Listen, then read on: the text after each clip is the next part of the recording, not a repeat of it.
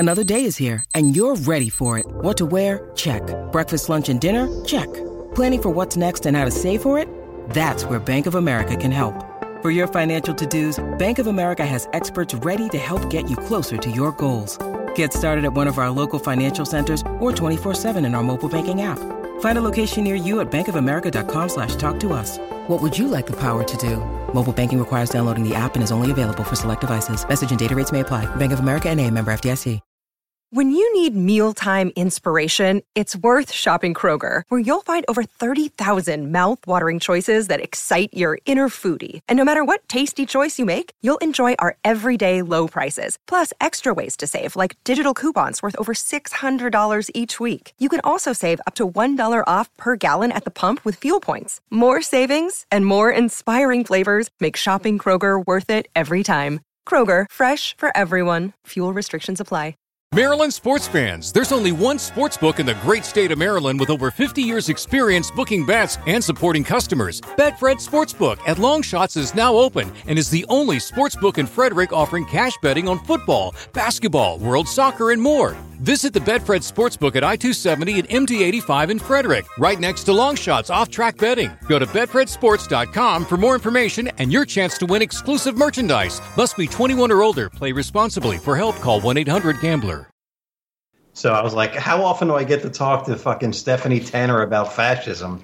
I gotta make that happen, right? That's pretty cool. I guess. So. Was Screech not available? Screech was not available.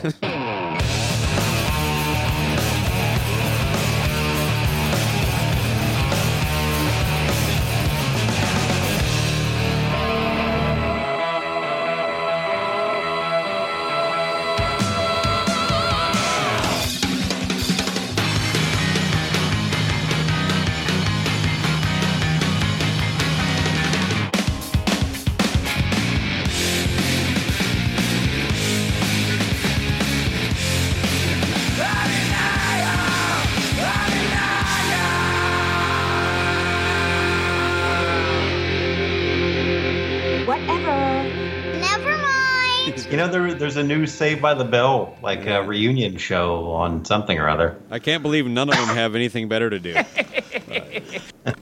Well, I mean, you know, you have a band from like 10 years ago that you're still trying to keep afloat, right? It's really not much difference. Yeah, but my band is cool.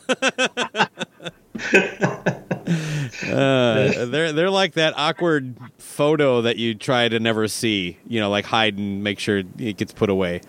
Are you telling me, like, oh my God, you don't think Zach Morris and Mario Lopez like got tons, like just got laid like crazy, and they want to keep that ball rolling for the rest of their lives? Well, if that's the motivation, just come out and say it, and I'll leave them alone. But that was really, really bad TV. I enjoyed it for the girls. Oh my God! Oh, so. Which F, Marry, Kill the three girls on? Oh, let me see. Probably fuck Tiffany, marry Lark, and kill. What's the last one? Elizabeth Berkley. Elizabeth Berkley. Yeah. Wow. Interesting. You're not recording this, are you? Anyway, well, Eric Miller, of course, from the Pods and Sods Network. Welcome aboard. How are you? Doing well. Thanks for having me, Mr. Baco. I appreciate anytime I can come on the Cobras in Fire, whatever, Nevermind, especially when Luce isn't around. It's, you know, good times. And just for him, because he loves it when I do this, what's the weather like out there tonight? It's a bit nippy. Yeah. You know, it's like, I don't know, 40s or something. Yeah. How are the cats doing? A little bit drizzly. They're good. Yeah. You know? Yeah. How many you got running around there? 3? I got 2. Okay. Usually I have 3, but I have 2 at the moment. My youngest one, Brody, who I photograph probably incessantly. I don't want to get him a little sister yet because he's a bit skittish. So I don't want to wreck his personality, but he's got it coming sooner than later. All right. He's unsuspecting. Fair enough. Yeah, you? I've been told I take a handful of pictures of my cats too. So yes, I love the picture of you, and I'm drawing a blank on the name. Pepper Peppa Chubbs. Right. where you're standing on the border looking, all's quiet on the Western Front. And we do that every summer. I love it. Yeah. So great. He's getting up there in years, so I'm starting to wonder how many more of those I get. Well, let me get your thoughts on Soundgarden. I know you're a fan. I think one of the first times you messaged me personally was when I posted some pictures I took of Soundgarden, which ended up being close to one of their last shows, but they were at that Northern Invasion festival in Somerset, Wisconsin. So I had a nice photo pass, got to see some of my heroes close up for the first time, and so I took it from that and you've kind of reaffirmed it since then. But you have some affinity for these guys, yes? Yeah, definitely, and compliments to you again on those photos. They really were outstanding, and I think if I remember the timing, it's just a few months before he passed, which makes a few days. Few days, wow. Just makes them all the more, historic in a way, right? Yeah. Had you photographed them before then, or that was and that was actually my first time seeing them live as well. So wow, that's cool. I mean, sad but cool, Yeah. That's nice to have the memory, but I wish it didn't turn out the way it did. Yeah, I mean, I'm a Soundgarden fan. It was this record that, kind of turned me on. I had a friend. I like you was kind of a hair metal guy, right? And I was, I sort of dug my heels in a little bit early on in the grunge movement, if you will, right? I don't know if this came up on the episode with Craig, but Craig and a friend of his and ours named Erica, they were really, really into Pearl Jam right out of the gate, right? And the three of us would hang out. I kind of dug my heels in, like resistant to it, right? For no good reason, right? Other than when something's way in your face too much, you kind of like, hey, cool out a little bit. You're talking about grunge? Yeah, well, Pearl Jam in particular with them. Okay. It was Pearl Jam 10. It was everything. Eat and breathe, sleep, Eddie Vedder at that point in time, right? Yeah. And, and then Pumpkins and, I just wasn't feeling it yet. I wasn't ready for it, right? But even before Pearl Jam and Nirvana hit, I had another friend who was into Soundgarden and sort of hardcore, they called it at the time, right? Like 7 Seconds and that kind of stuff, Black Flag, whatever. Okay, yeah. Jade Tree and all that stuff like out of DC, whatever. And she was into Soundgarden earlier, right, on the earlier records. And I remember her having the picture with him on the black and white with the yellow, Louder Than Love, yeah. Yeah, Big Dumb Sex and all that stuff, right? And I remember kind of like, I was turning her on to Kiss at the time, for real, and she was kind of trying to turn me on to Soundgarden. And I just, like I said, I just wasn't ready for it yet. Like I was still in the, into the fun side of rock and roll, if you will, right? Like I wasn't into the deeper messages and the somber, the morose, whatever, however you might describe that, right? So, it took a little bit. And, as the songs were coming out, and I listened to a bunch of your episodes, like the, you and Steve and Mike, when you're talking about Stone Temple Pilots, when those songs come out, like, they're pretty undeniable, right? Like, if you're a rock guy, it's hard to resist those songs, right? And, eventually it just kind of warmed, Man in the Box, when that came out, I was like, holy shit, what is this, right? So eventually I got into it. And then by the time, Superunknown was a bit, I think it was, I don't know if it necessarily had a bigger budget, but, Soundgarden was, they were already loved. They already had their audience, right? They already had they'd been around for 10 years. They had their maturity. They had their style.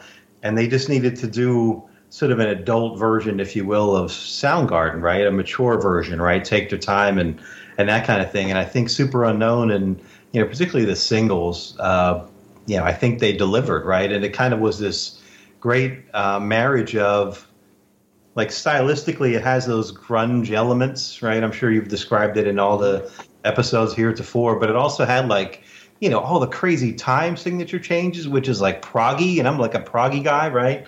And, it has like AC/DC, just straight ahead metal.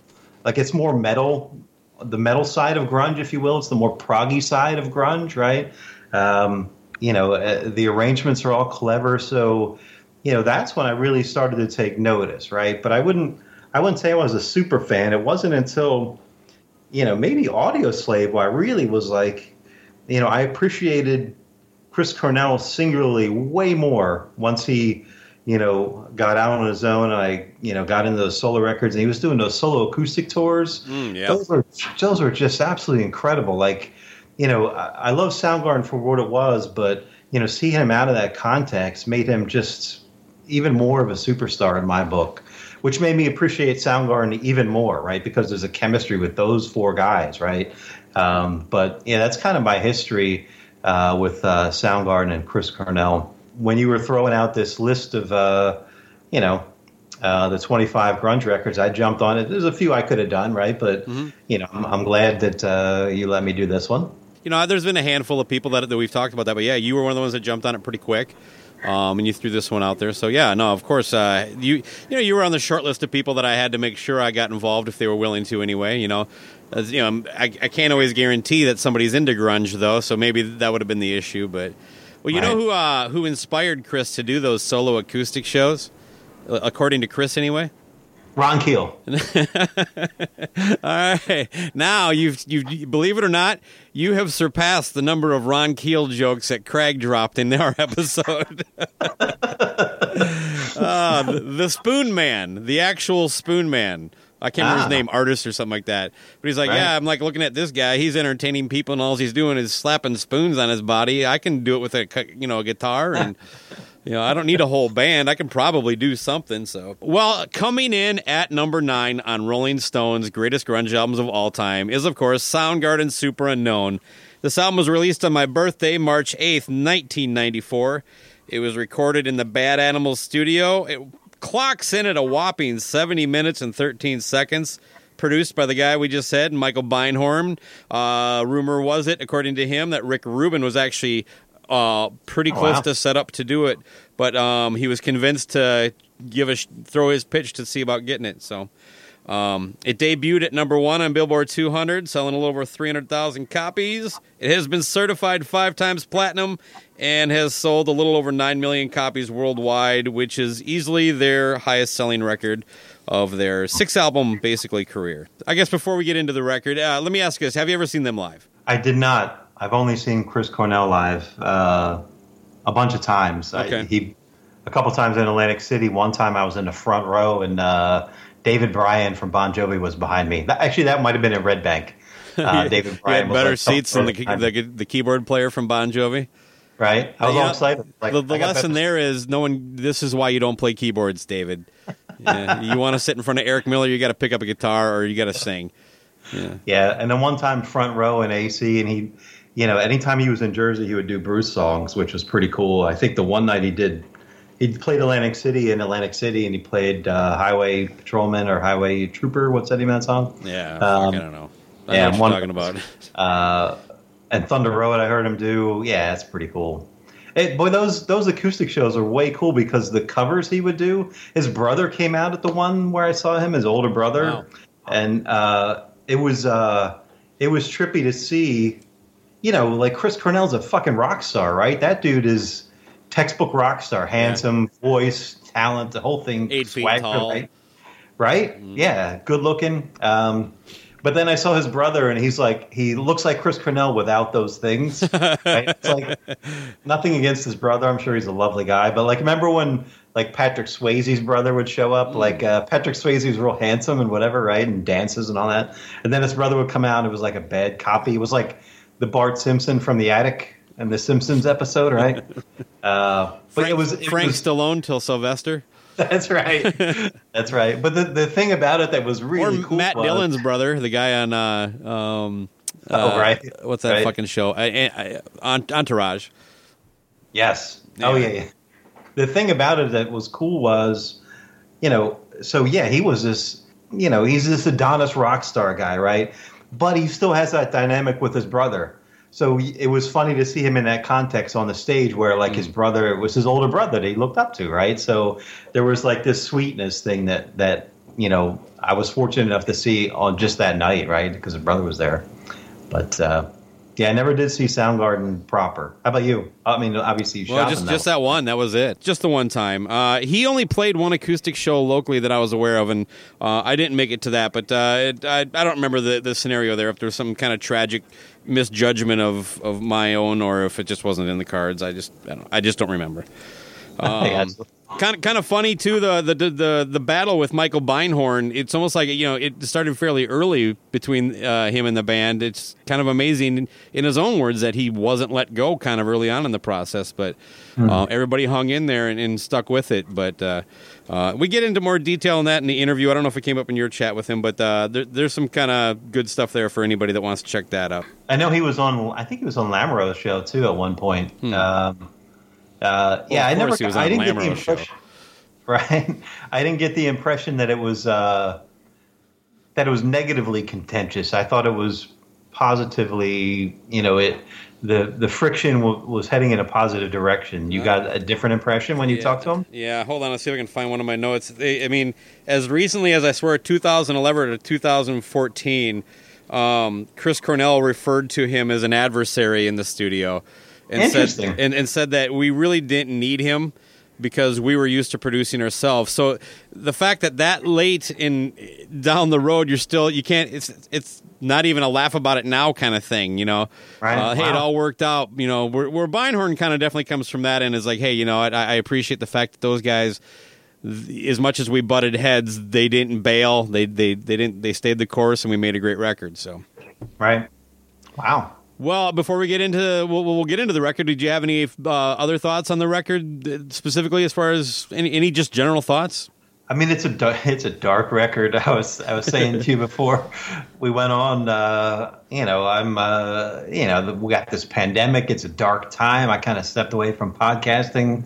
I got some depression going on. I'm looking for a job, and it's not great. And thanks for inviting me to dive into this terribly depressing record. But it is what it is, right? And it's interesting, to watch interviews with them contemporaneous of the time, right? Because you watch clips of them as older men, and they can be more thoughtful and stuff like that, and not just them necessarily, but like in general, younger artists, right? Like they seem to have gone out of their way to be aloof at the time, right? Talking to Eddie Vedder now versus then is a different experience, right? So I watched those interviews from like '94 and stuff, and it frustrates me a little bit because I know where they're going or whatever with the benefit of time, and I just want to just answer the question, right? Like, offer a little bit of information, right? Instead of, looking off and not wanting to be bothered by the interviewer. And, that stuff just kind of bugs me after the fact, but, whatever. You know what I'm talking about? Yeah, I do know exactly what you're talking about, but that's kind of the aesthetic of that whole genre.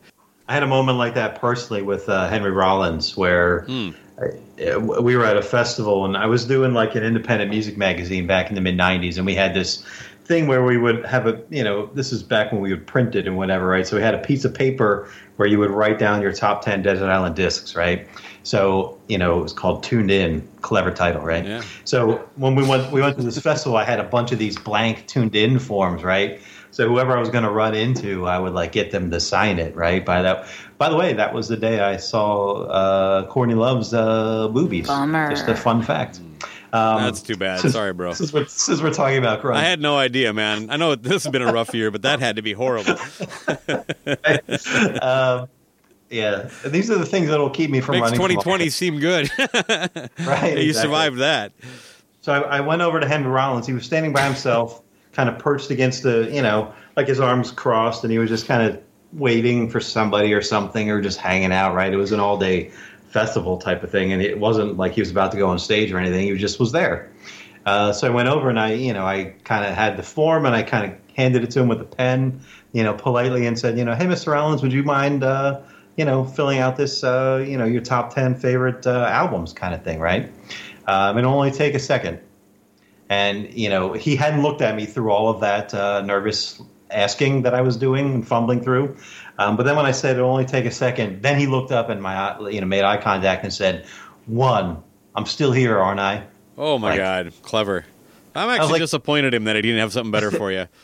I just wanted to say, well, fucking don't do it then. Just say no. You could have just said no. It would have been fine. But he filled it out. He was gracious, actually. But, but anyway.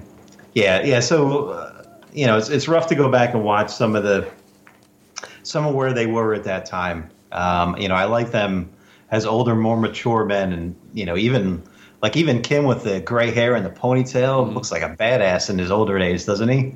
A little bit, yeah.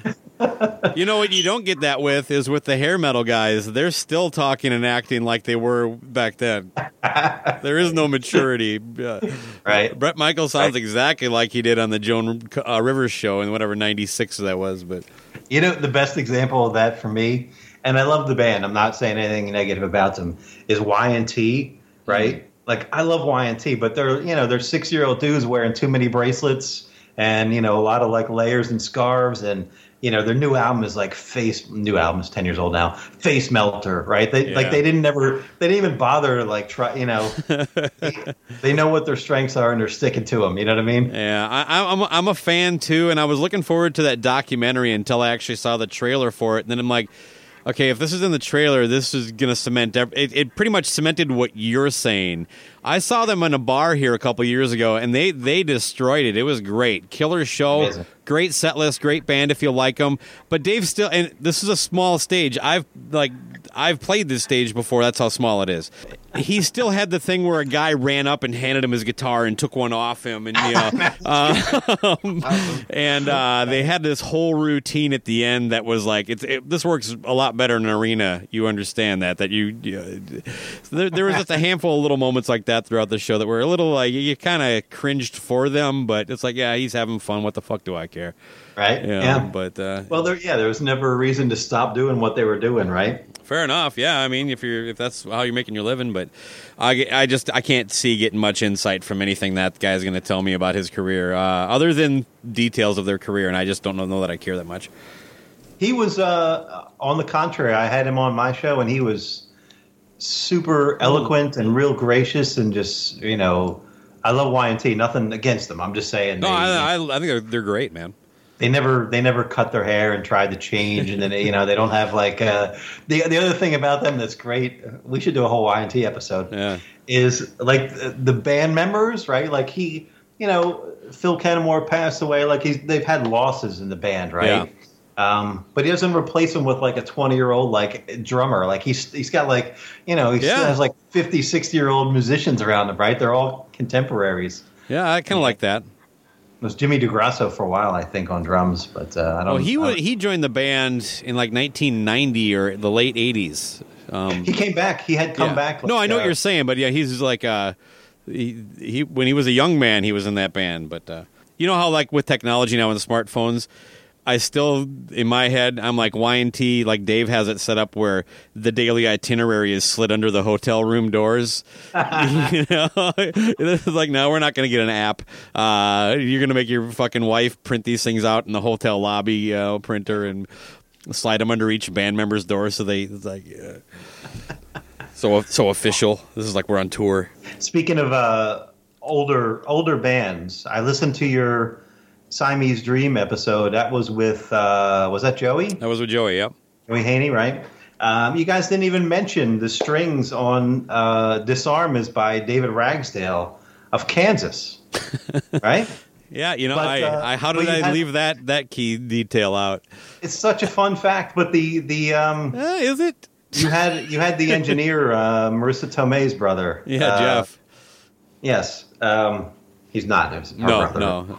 That's how I remember the last name. But yeah, he mentioned it was Ragsdale. I thought I'd remember it, but he mentioned it was Ragsdale, and he charted it, and you just went right over it. Yeah. The dude from Kansas did the strings on Disarm. That's pretty cool. Well, I'm going to tell you something, Eric, and this is just me opening up a little bit. I am this moment old when I found out the name of the guy who was in Kansas and did the name of his name or whatever. So, well, the engineer mentioned it. He told you it. And you didn't even. He mentioned it was Kansas. Yeah, he said from David Ragsdale from Kansas. I didn't even give him oh, really? Yeah. He wasn't he's not the original violin player. That's Robbie. See, that's Steinberg. why. Yeah, I mean, to me, it's always about the original. But he's been with them off and on since like 1991. Right? He's there now. So good for him. Pretty neat. When you hear Smashing Pumpkins Disarm, think of it's the violin player that plays Dust in the Wind solo, right? That's the guy doing the strings on Disarm. That's pretty cool. It's something, that's for sure. Okay. Well, I don't remember if this came out on a proper vinyl release, but we're going to go side one off our cassette that we just picked up at, I don't know, Sam Goody. That was popular back then. Cool. Or any East Coast chains that you might have been swinging in to get the latest Soundgarden record? Sam Goody, Wall to Wall Sound. It was FYE later on, right? Oh, there's still one of those here in the Twin Cities, you know. Yeah. They're not doing so good. Aren't really? Yeah. Yeah. There were a lot of independent stores. Of course, right. No, you got Tower Records out west. Yeah, we had Tower. Really? Okay. Yeah, it was like Music Land and was kind of part of Sam Goody, if I understand it right. But anyway, I don't remember this. Oddly, I wished this is one of the. I used to keep my receipts, my CDs. I was hoping it was in this one. I don't have the specific recollection. I would have got it on release day. I was full on into. They were one of my 3 bands at the time for sure. So, the record opens with "Let Me Drown."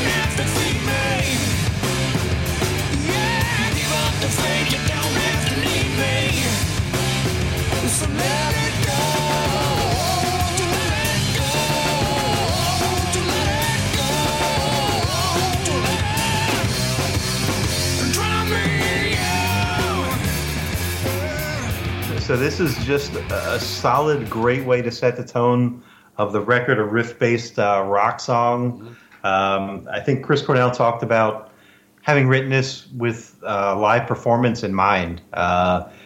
Just a searing solo, amazing rhythms, catchy but not hooky, or catchy and hooky but not cheesy, I should say, right? Not, not camp or whatever, but just a good solid opener. Let Me Drown. I dig it. I think it's a good track. I do think it's a good opener. It's no Rusty Cage, and that's kind of where it probably would lose. If it lost anything with me, it would be that. It's not one that I go back to a lot, other than listening to the record. But I don't know. The verses for me are stronger than the chorus. I do well. Before I jump into any rating system here, do you have what are we using for a grunge rating today? Well, I got an assortment. Nice. I listened to a few of your previous episodes, and Stephen Michael said a Doc Martin. Joey Haney said a crossface chicken wing. I'm gonna give Let Me Drown. I'm gonna give it 3 out of 5 Rusty Cages. Oh, nice. 3 out of 5. And the thing is, I gave it a 4 overall, but I give the verses a 5. I love the verses, but the choruses are a 3 to me. So I'm going to say this is a 4. So I really thought that you would have had a higher rating just by the way you were more gushing about it. You're just a little more stingy with your Rusty Cage rating. So yeah, it's not that important. Who gives a shit what I think? Yeah. That's the way I look at it. Wow. That's thanks for coming on. I'm kind of telling people I got a really great guest for this one, but anyway, I have a story about the next track, My Wave.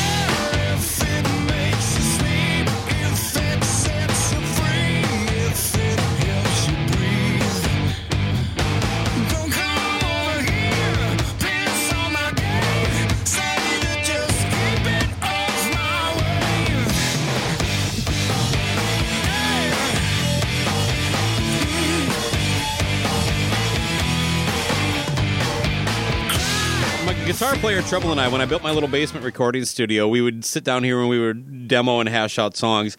And every now and then, one of us would have an idea that was sort of fleshed out. You know, a lot of times we would just pick up a guitar and just hammer away and see what came in. But this one time, and our drummer was here for this one. I played drums on most of the demos, but when he was available, he would just come down because, you know, he's a drummer. He can't write. Another cheap shot at drummers. I miss you, Duffy. So we're playing this song, and I'd kind of worked it out. I'd had a little bit of melody and a couple vocals, lyrics written down, but basically the music up to a chorus is what I had. So I start playing it, and nobody's really feeling it. You know what I mean? It's like, what's going on? I mean, I really thought that you guys would like this. So our drummer of all people, he's like, is that a Soundgarden song?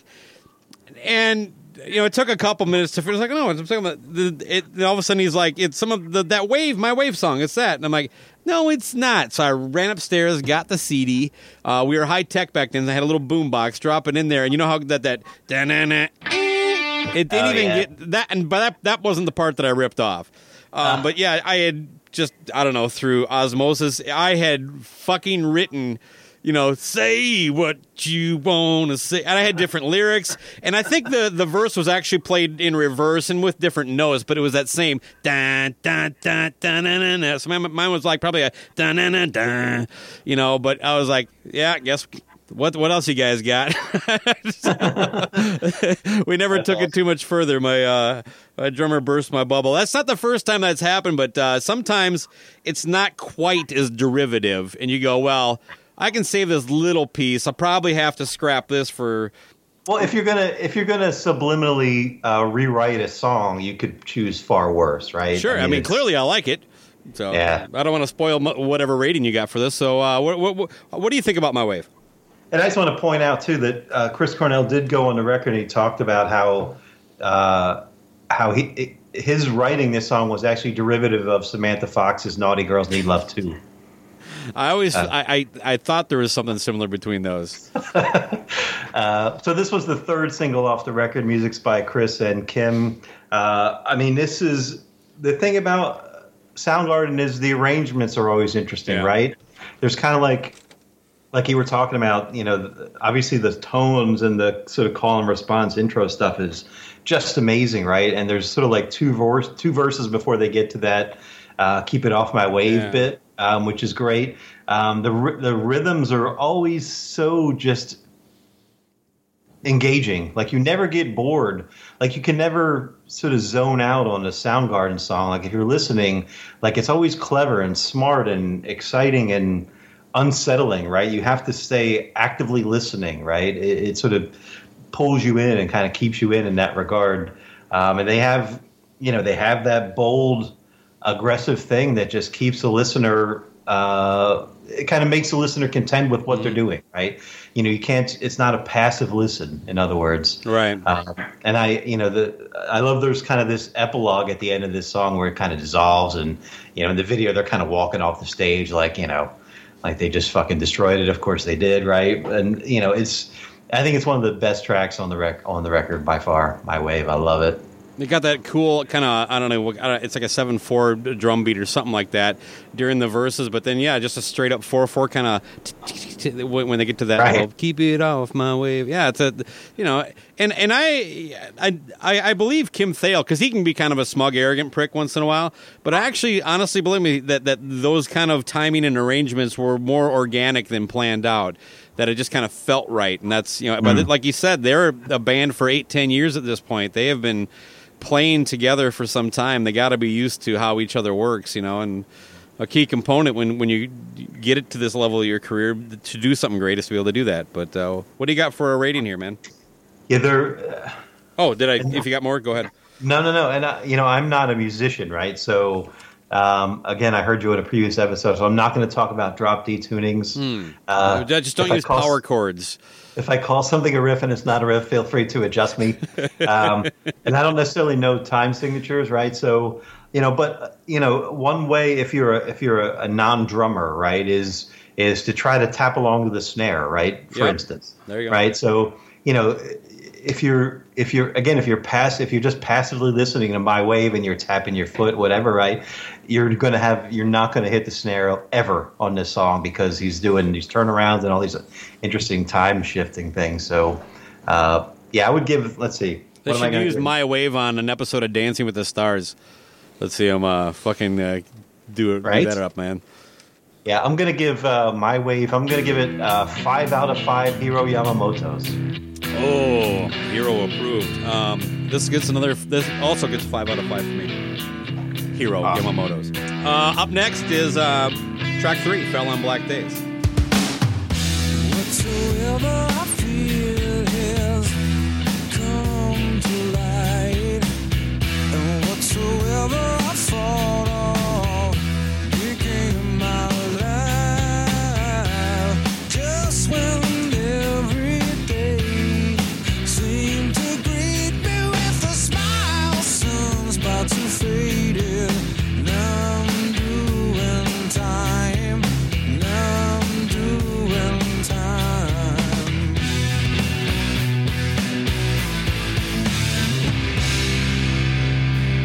'Cause I fell on black days. I fell on black days. Whomsoever I've killed, I mean, these 3 songs kicking off a record just incredible. This was the 5th single. We could do a whole episode about his vocals, right? But one of the things about this song that jumps out, and I'm sure I'm not alone in this, is when he hits the higher, seems to greet me with a smile. Like he hits that, that is perfection. Oh my God. Like that's such a smart, he could just go there vocally so naturally, right? And then back down, the verses on this are a little bit bluesy, like in the way he's singing it, right? He's not doing some of the screaming stuff, which we get in some of the other songs, right? And some earlier records, it seems like, and I don't know if this is to credit Michael Beinhorn. When I had him on, we talked a lot about how he mic'd Chris Cornell's voice, maybe for the first time in a thoughtful way, if that makes any sense. So, I think, I suspect that, Chris Cornell realized that, this was going to be their record that was going to break them in a bigger way, right? So, they took more time in the studio recording these things, right? And, it shows in his vocals, right? Like you can tell he really thought this out, and there's the incredible dynamics, like when he's restrained, when he's opening up on just a note like that. I think it all sort of pays off. There's some really incredible, clean guitar licks, not riffs, but licks in there, right? Mm-hmm. Both, yeah. You get a combination right? there, yeah. Couple riffs, couple licks, yeah. some runs. You're gonna have me all self-conscious about music stuff now, right? And just to go on the vocal thing a little bit more. Like that line, sure don't mind to change. Like when he's singing that, right? Especially if you watch the video, there's one time he delivers it where he's looking right at the camera, right? And there's such intensity, like you feel like he's pleading, or he's pleading for normalcy, or he's like on the verge of tears and rage and a primal scream and all that stuff kind of balled into one. And when you're watching that video and he's looking in the camera, he's looking you in the eye, and it's hard not to feel that intensity, right? Mirror it right back at him, right? And I think he just had a level of maturity, right? So I guess he was about 30 when they did this, right? So you're a different person maybe at 30 than you are at 20, let's say, right? So just absolutely brilliant. This is Fell on Black Days, just incredible. I'll stop rambling now. He was one of the more natural singers as far as how wide his spectrum was, that he could do kind of that more kind of low-key, whatsoever I feel was, that kind of deal, where it was easy for him. It didn't sound... I don't want to compare him to somebody else because that's not the point. There are singers who have that very high-end rangy shit that when they got to bring it down to be a little more soulful or a little more, thoughtful, however you want to describe it, that it doesn't sound like it's a natural transition for him. Where I would say the opposite with him. He could make that move you were talking about. Treat me with a smile. You know, I mean, that's a classic line, and what a perfect thing to bring up too. And Beinhorn talks about the specifics on how he mic'd or set up so Chris could record the vocals. The big advantage was that he could do it without headphones, and that was the first time Chris had ever done that. Oh, just unjerked my head. Speaking of headphones, anyway, it was the first time he had done that. While I plug my headphones back in here, I'm still not sure I understand how, because the music's coming through the monitors, and he explains how it doesn't show up in the vocal mic, but yet it still audibly hits Chris's ears. But so yeah, he breaks it down for what it's worth. What you were touching on there, it is kind of nerdy and geeky. And like I said, I'm still not sure I quite get how he did it, but obviously it worked. And he thinks that Chris probably carried forward with that. It was just something that he had a hard time dealing with people around, is how he put it. He didn't like to sing when others were in the studio, so he set it up so he could do it alone too. So I don't know. And thankfully, maybe he could be more pure or experiment more without eyes on him, right? Yeah. I mean, maybe a little more, like if it's a comfort thing, that's definitely going to be something that comes out of that. What about a rating, man? I'm going to give this one 5 out of 5 Ultra Megas. Okay. This also gets 5 out of 5 Ultra Megas for me. So, next up we have Mailman. I've seen how you give it. Now I want you to receive. I'm sure that you would do the same for me. 'Cause I know I'm headed for the bottom. I know I'm headed for the bottom. I know I'm headed for the bottom. But I'm riding you all the way. Yeah, I'm riding you all the way. I'm riding.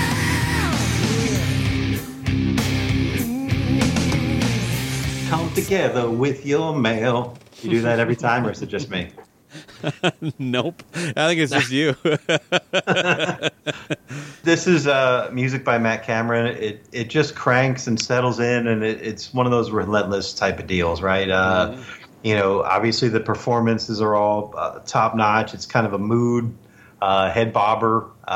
You know, obviously about stratification, social, economic stratification, right? Going from the bottom to the top to the bottom and so forth, right? That might be overly academic for our listeners. Would you like to break down stratification for us? Existing in different strata. Okay. Right? Okay, that's a big fucking help, asshole. All right. Imagine two people. Two extremely wealthy people. One of them inherited their money, acquiring it through the luck that comes with being born to owners of immense amounts of property and wealth. And the other person worked for what they have. They started at the bottom, and through years of hard work and clever dealing, they built a business empire. Now, which one would you say deserves their wealth? Sociologically, the interesting thing here isn't your answer. Not really. It's the fact that different societies in different times and places have different answers to this question. Because the question of what it means to deserve wealth or success or power is a matter of social stratification. And there's exploitations in that, right? So, you know, the rich guy pissing on the poor guy, and the poor guy being exploited, that type of thing. That's what he's talking about. I think, right? The mailman is kind of the servant, right? And it kind of reverses roles in the middle verses, if I remember correctly. And and then again vocally, like at the end when he opens up with that "Yes, I'm riding you," just that voice, man, that dude. I love the way he delivers that chorus with that. I know I'm headed for the bottom, and then follows up with that. But I'm riding you all the way. Oh, right. Fuck yeah. This is a good one, man. Yeah, that's the exploitation thing. Like if he's, if I'm going from the top to the bottom, and that's cool as long as I'm taking you with me, right? As I'm above you all the way, right? He just started making low grade porn, and his wife is his feature. I don't know, star. That's the way I hear it. Someone will order a package, right? Yeah, package. Yeah. So, well, how about a rating, man? This one I'm going to give it. I'm going to give it 4 out of 5 Jesus Christ poses. Oh, nice. We're pretty lockstep. Other than the first track here, I also have this 4 to 5 Jesus Christ poses. Nice one. The one thing I'll say about this record, like there are songs that I like less than others, right? 70 minutes is kind of a long record, right? Like it is. Sometimes it feels long, right? And I don't know what I would cut out, but I have a feeling it's coming up. Okay, this could be trimmed down a little bit, right? I wanted to ask Michael about that, but we had gotten pretty long, and that was one of the ones I just said I don't really care that much. Right. They talked about it at the time. They had about 30 songs, and I think they recorded like 16 or something. They said, yeah. So there was that 2014 deluxe edition, which was like 5 discs and has all kinds of extra bullshit. Right. Like quality material in there, right? Like, But I think you're right. 16 is what they recorded. What was the one track that didn't make it? I have it here. If you don't know it off the top of your head, they just burp. She Likes Surprises, and that was included on that deluxe edition. I believe they threw it on a B-side of a single for something off this record too. Well, it was an extra track on different printings, right? Depending where it came out. Correct. Yes. Yeah, it's a hidden track, so I got a note or two on that if we get there. All right, fair enough. We'll squeeze that in before we flip to side 2. We're not done with side 1 yet, though. What about Superunknown?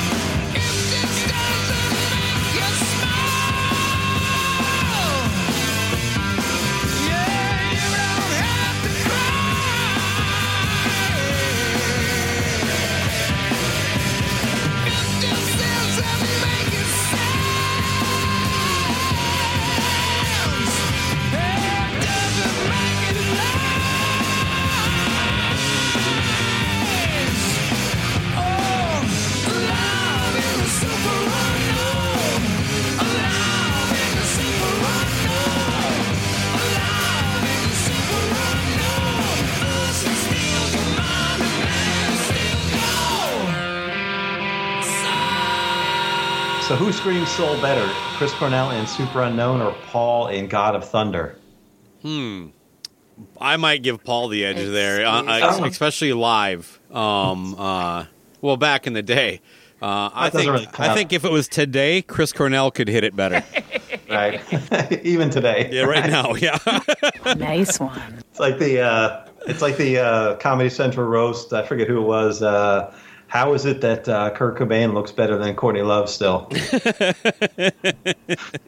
Anthony Jeselnik's joke, if I remember. Oh, nice. He's funny. Superunknown is just straight ahead.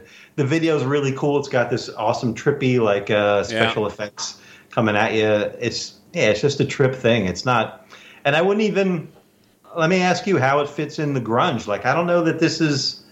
It kind of expands the definition of what grunge is kind of narrowly defined as, right?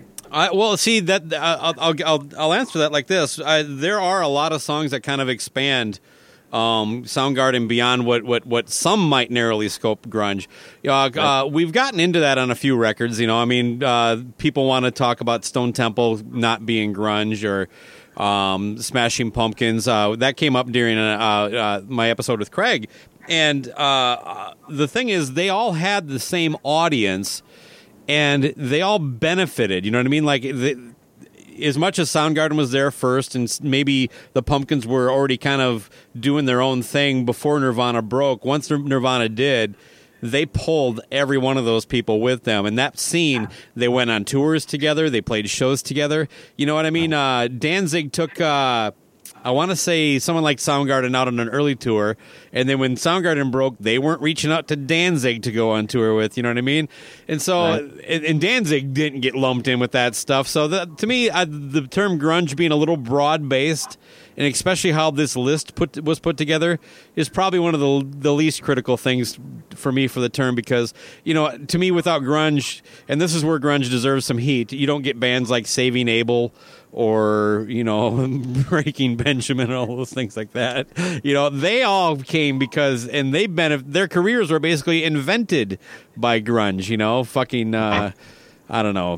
You know the bands I'm talking about, but yeah, I do. You might like them.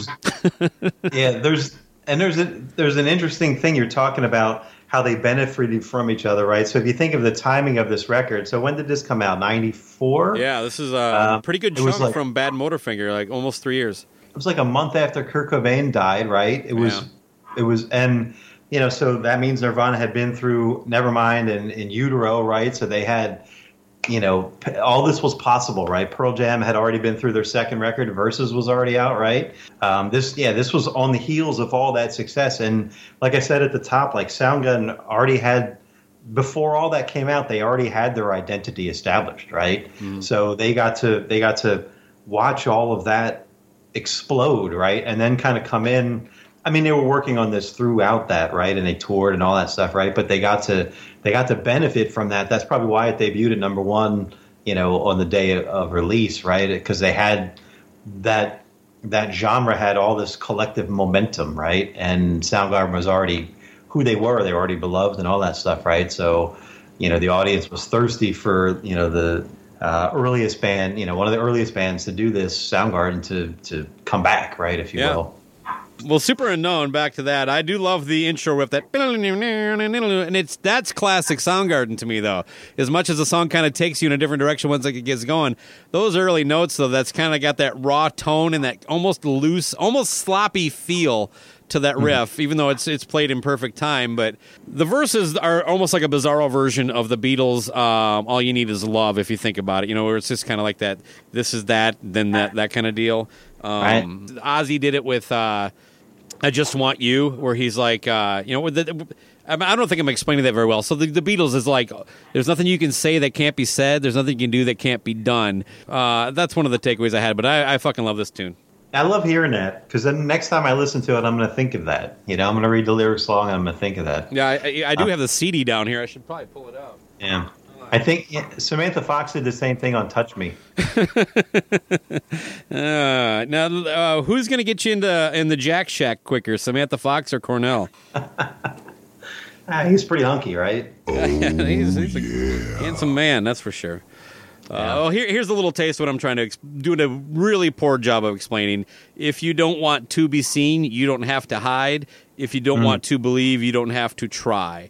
So, I mean, and that's kind of like that, kind of same kind of back and forth lyric writing that has, like I said, it's been stolen several times. Ozzy's another example I noted here, but I should have wrote down the song title. But it is that I Just Want You.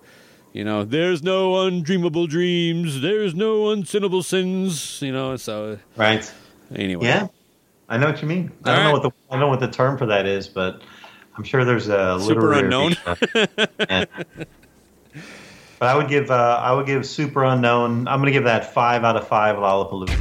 I too am giving it 5 out of 5 Lollapaloozas. We are on track to recreate the episode with Stephen Michael with our ratings so far. Up next, closing, not quite to the end of side one, is Head Down. This is Head Down is a Ben Shepherd track that Chris sang. I think Chris wrote the lyrics for every song, except for this one, right? I believe so, yeah.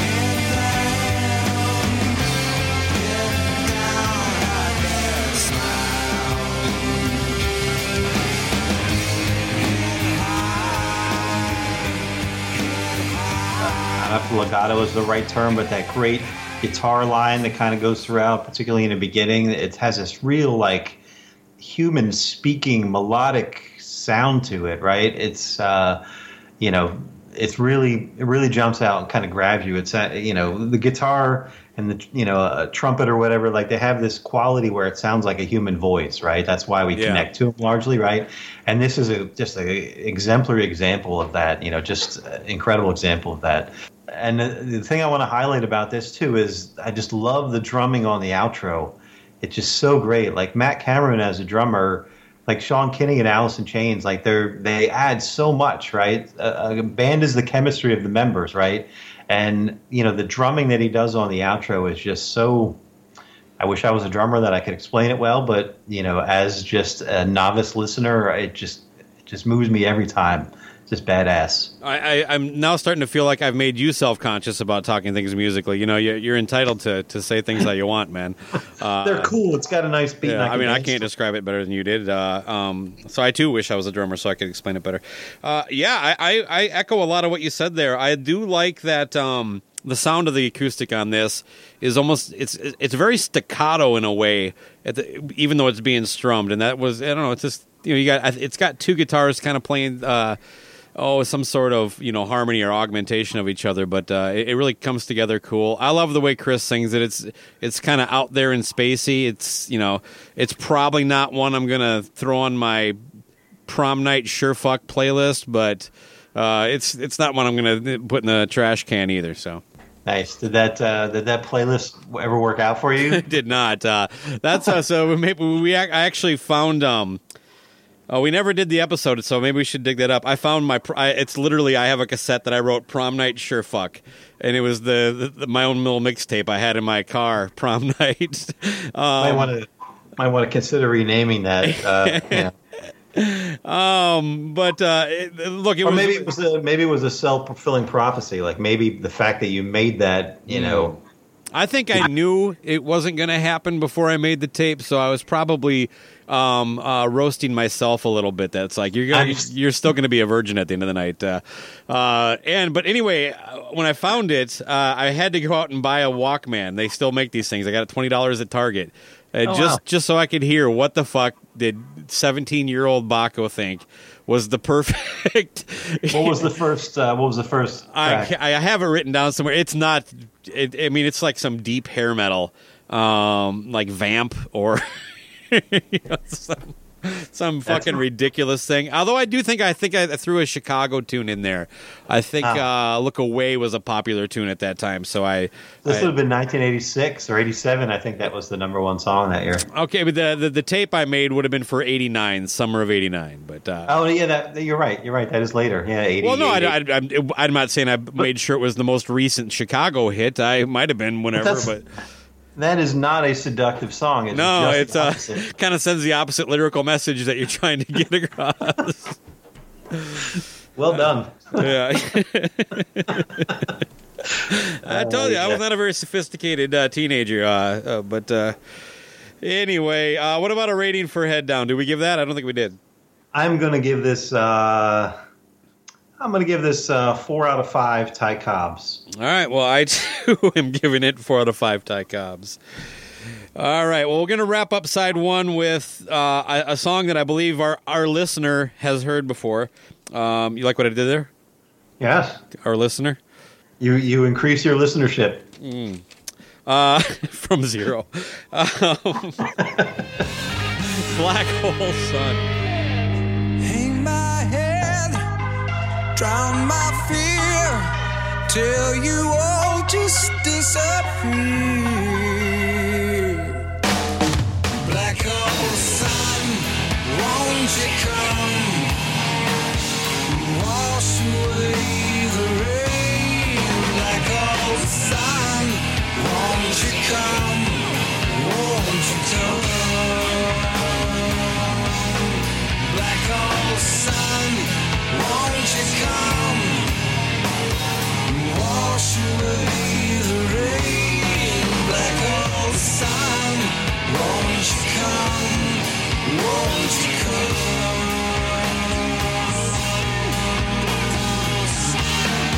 Won't you come. Won't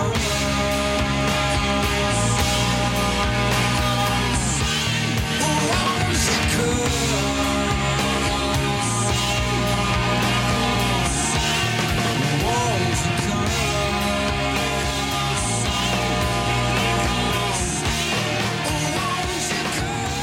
What can you say about it, right? Obviously this story that Michael Beinhorn tells, and, go look up the episode on the Pods and Sods feed, but Or you could just wait till Thursday and listen to me ask him, but no.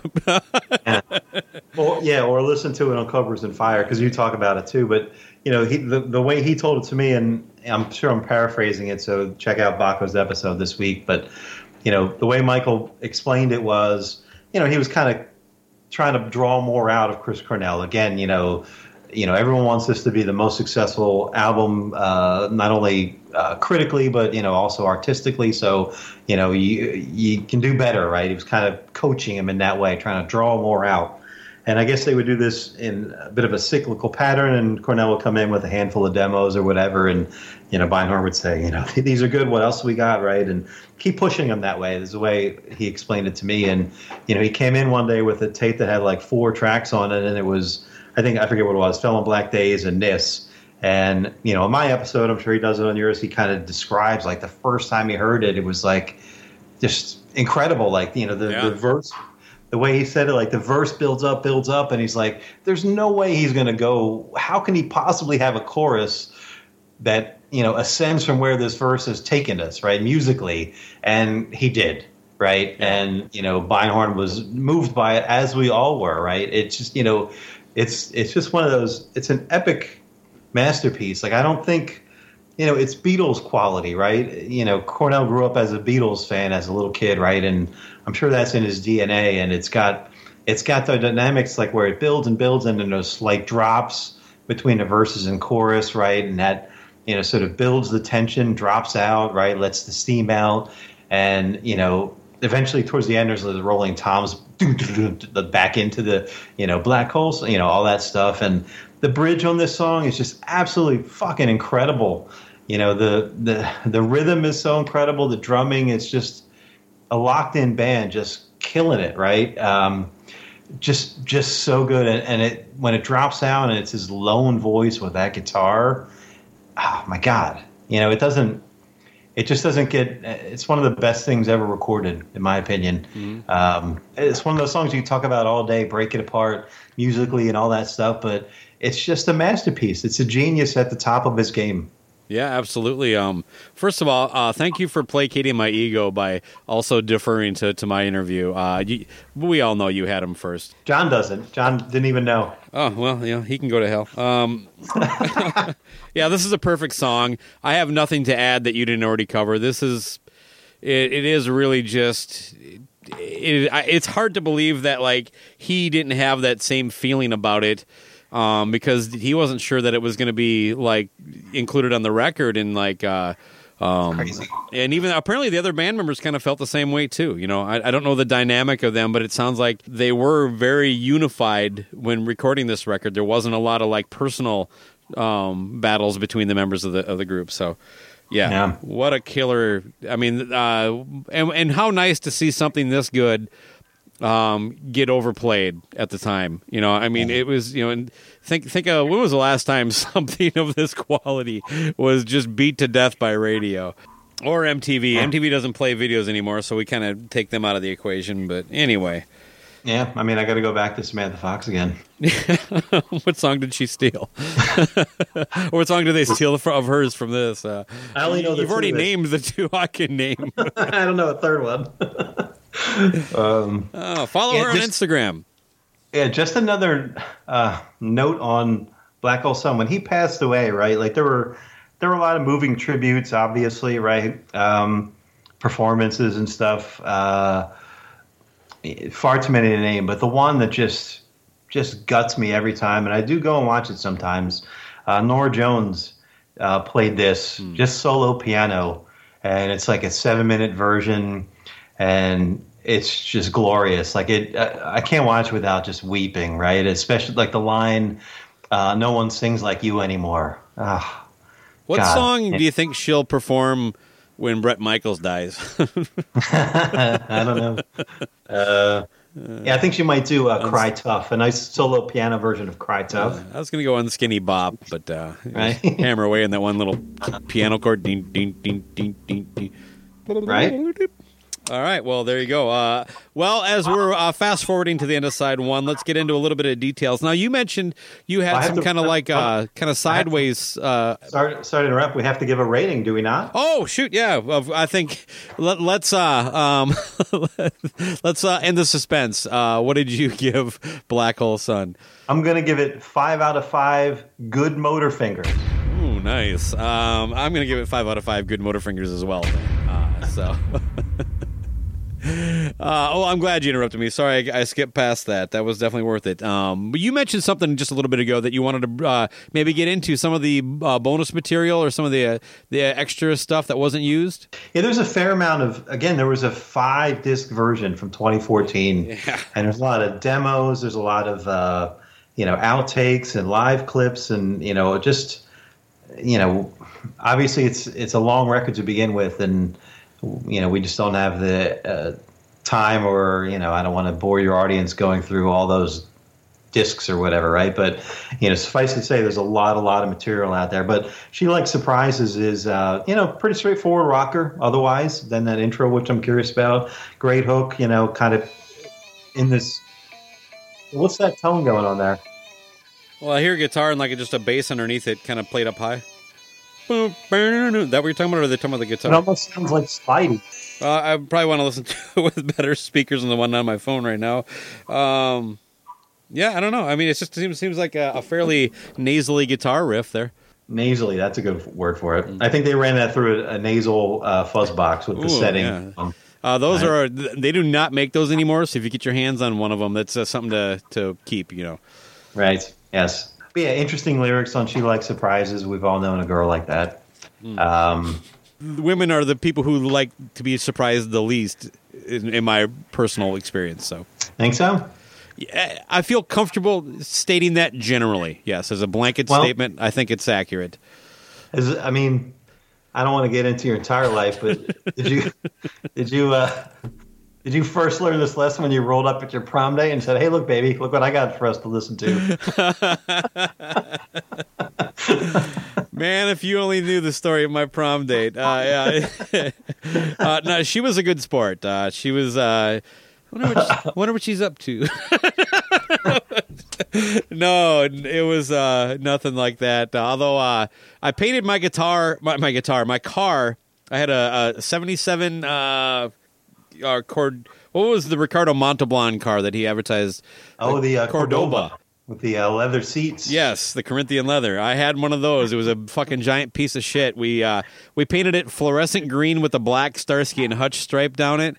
Nice. And a buddy of mine let me put his Keystone Classic mags on it, which are the mags that are on the actual car. So for a couple days, I actually had nice tires on the thing too. Wow. And hid the car so nobody got to see. We did it the weekend before prom, and then friends gave me rides to school for the rest of the week. And then a buddy of mine, he actually just passed away. Sorry. No worries. Anyway, a buddy of mine was kind enough to volunteer to be a chauffeur, so he dressed all up for it, and then we show up at her house, and she actually was kind of a bitch about it. Oh no! I was like, I did all this. But no, for the rest of that was really the only thing. She's like, I'm not getting in that. I'm like, what are you talking about? What else are you gonna do? You're already dressed up. I gave you the corsage.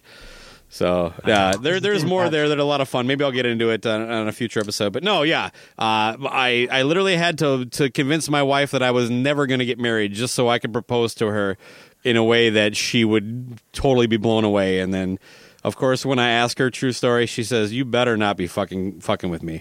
That was my response. Not a yes, not a no.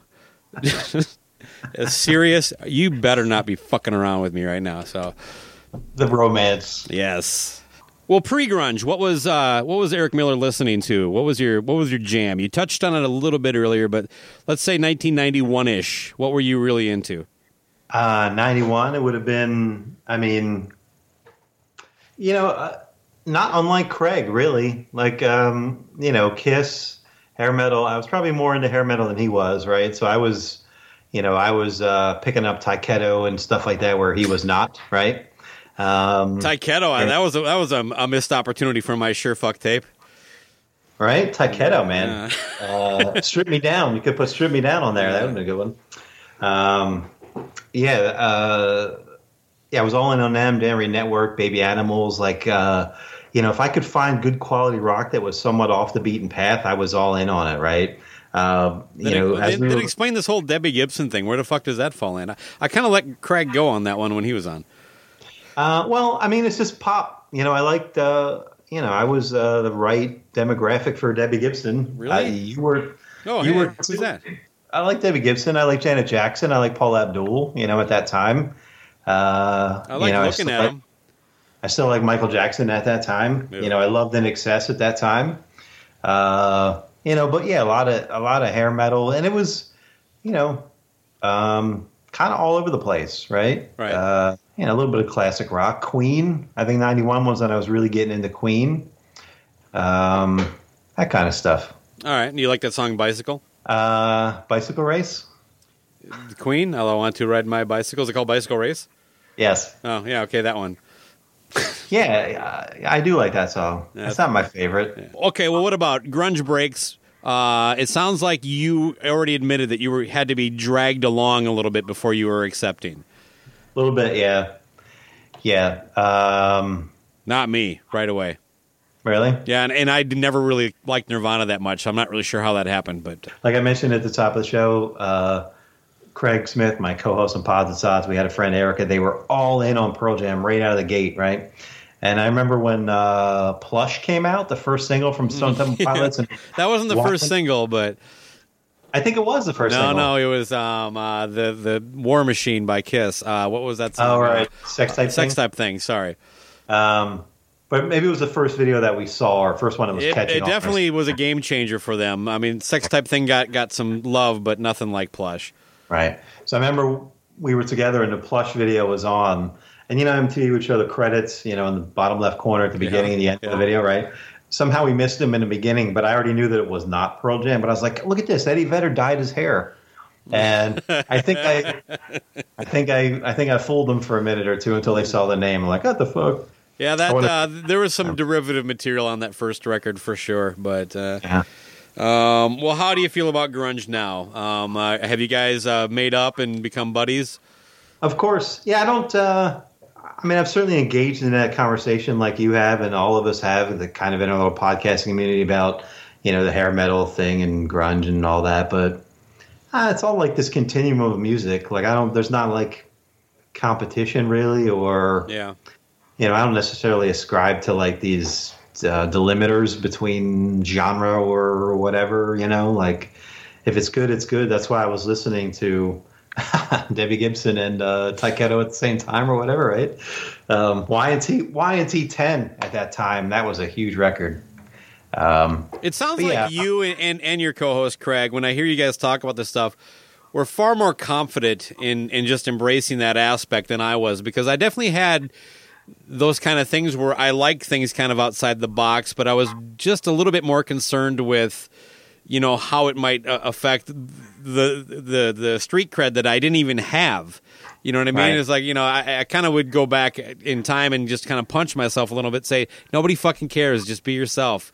Exactly. And this was one area that it was difficult for me, I have to admit. Even with when I got into grunge, I also wanted to reject stuff that I had actually liked in the past as just childish and all this stuff, but then 4 or 5 years later, that's all back in my collection. You know what I mean? It's like, well, and then I don't know. Later on, I did just kind of come to terms with a little bitch I was being, but I would have to admire it. It seemed. Am I reading you right that you basically music on a sleeve? People that knew you knew that you liked Taiketo and Debbie Gibson equally. Absolutely, yeah. I wouldn't put those two equally, but. There's. I used to make mixtapes, right? And I used to celebrate the diversity on mixtape. And I'll give an example. I would always mix like. Did you ever name one a prom night cheerfuck?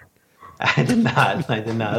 I would mix like Janet Jackson, like Black Cat or something off of Rhythm Nation into like Sad But True by Metallica, right? Okay. And I was real proud to mix those two because I was like, that's sweet, right? That's pretty cool. Like the diversity was kind of the point in a way, right? Well, here's the moment you've probably been waiting for, counting down to. This is your chance, Eric Miller, to answer the question: did grunge kill hair metal?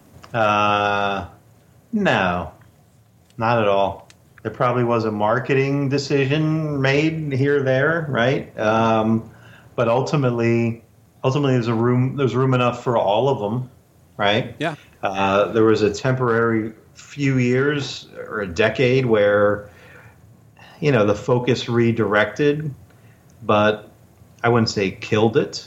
In some cases, I would say it fed it, right? We were talking about Y&T, like Y&T survived it, right? Did they?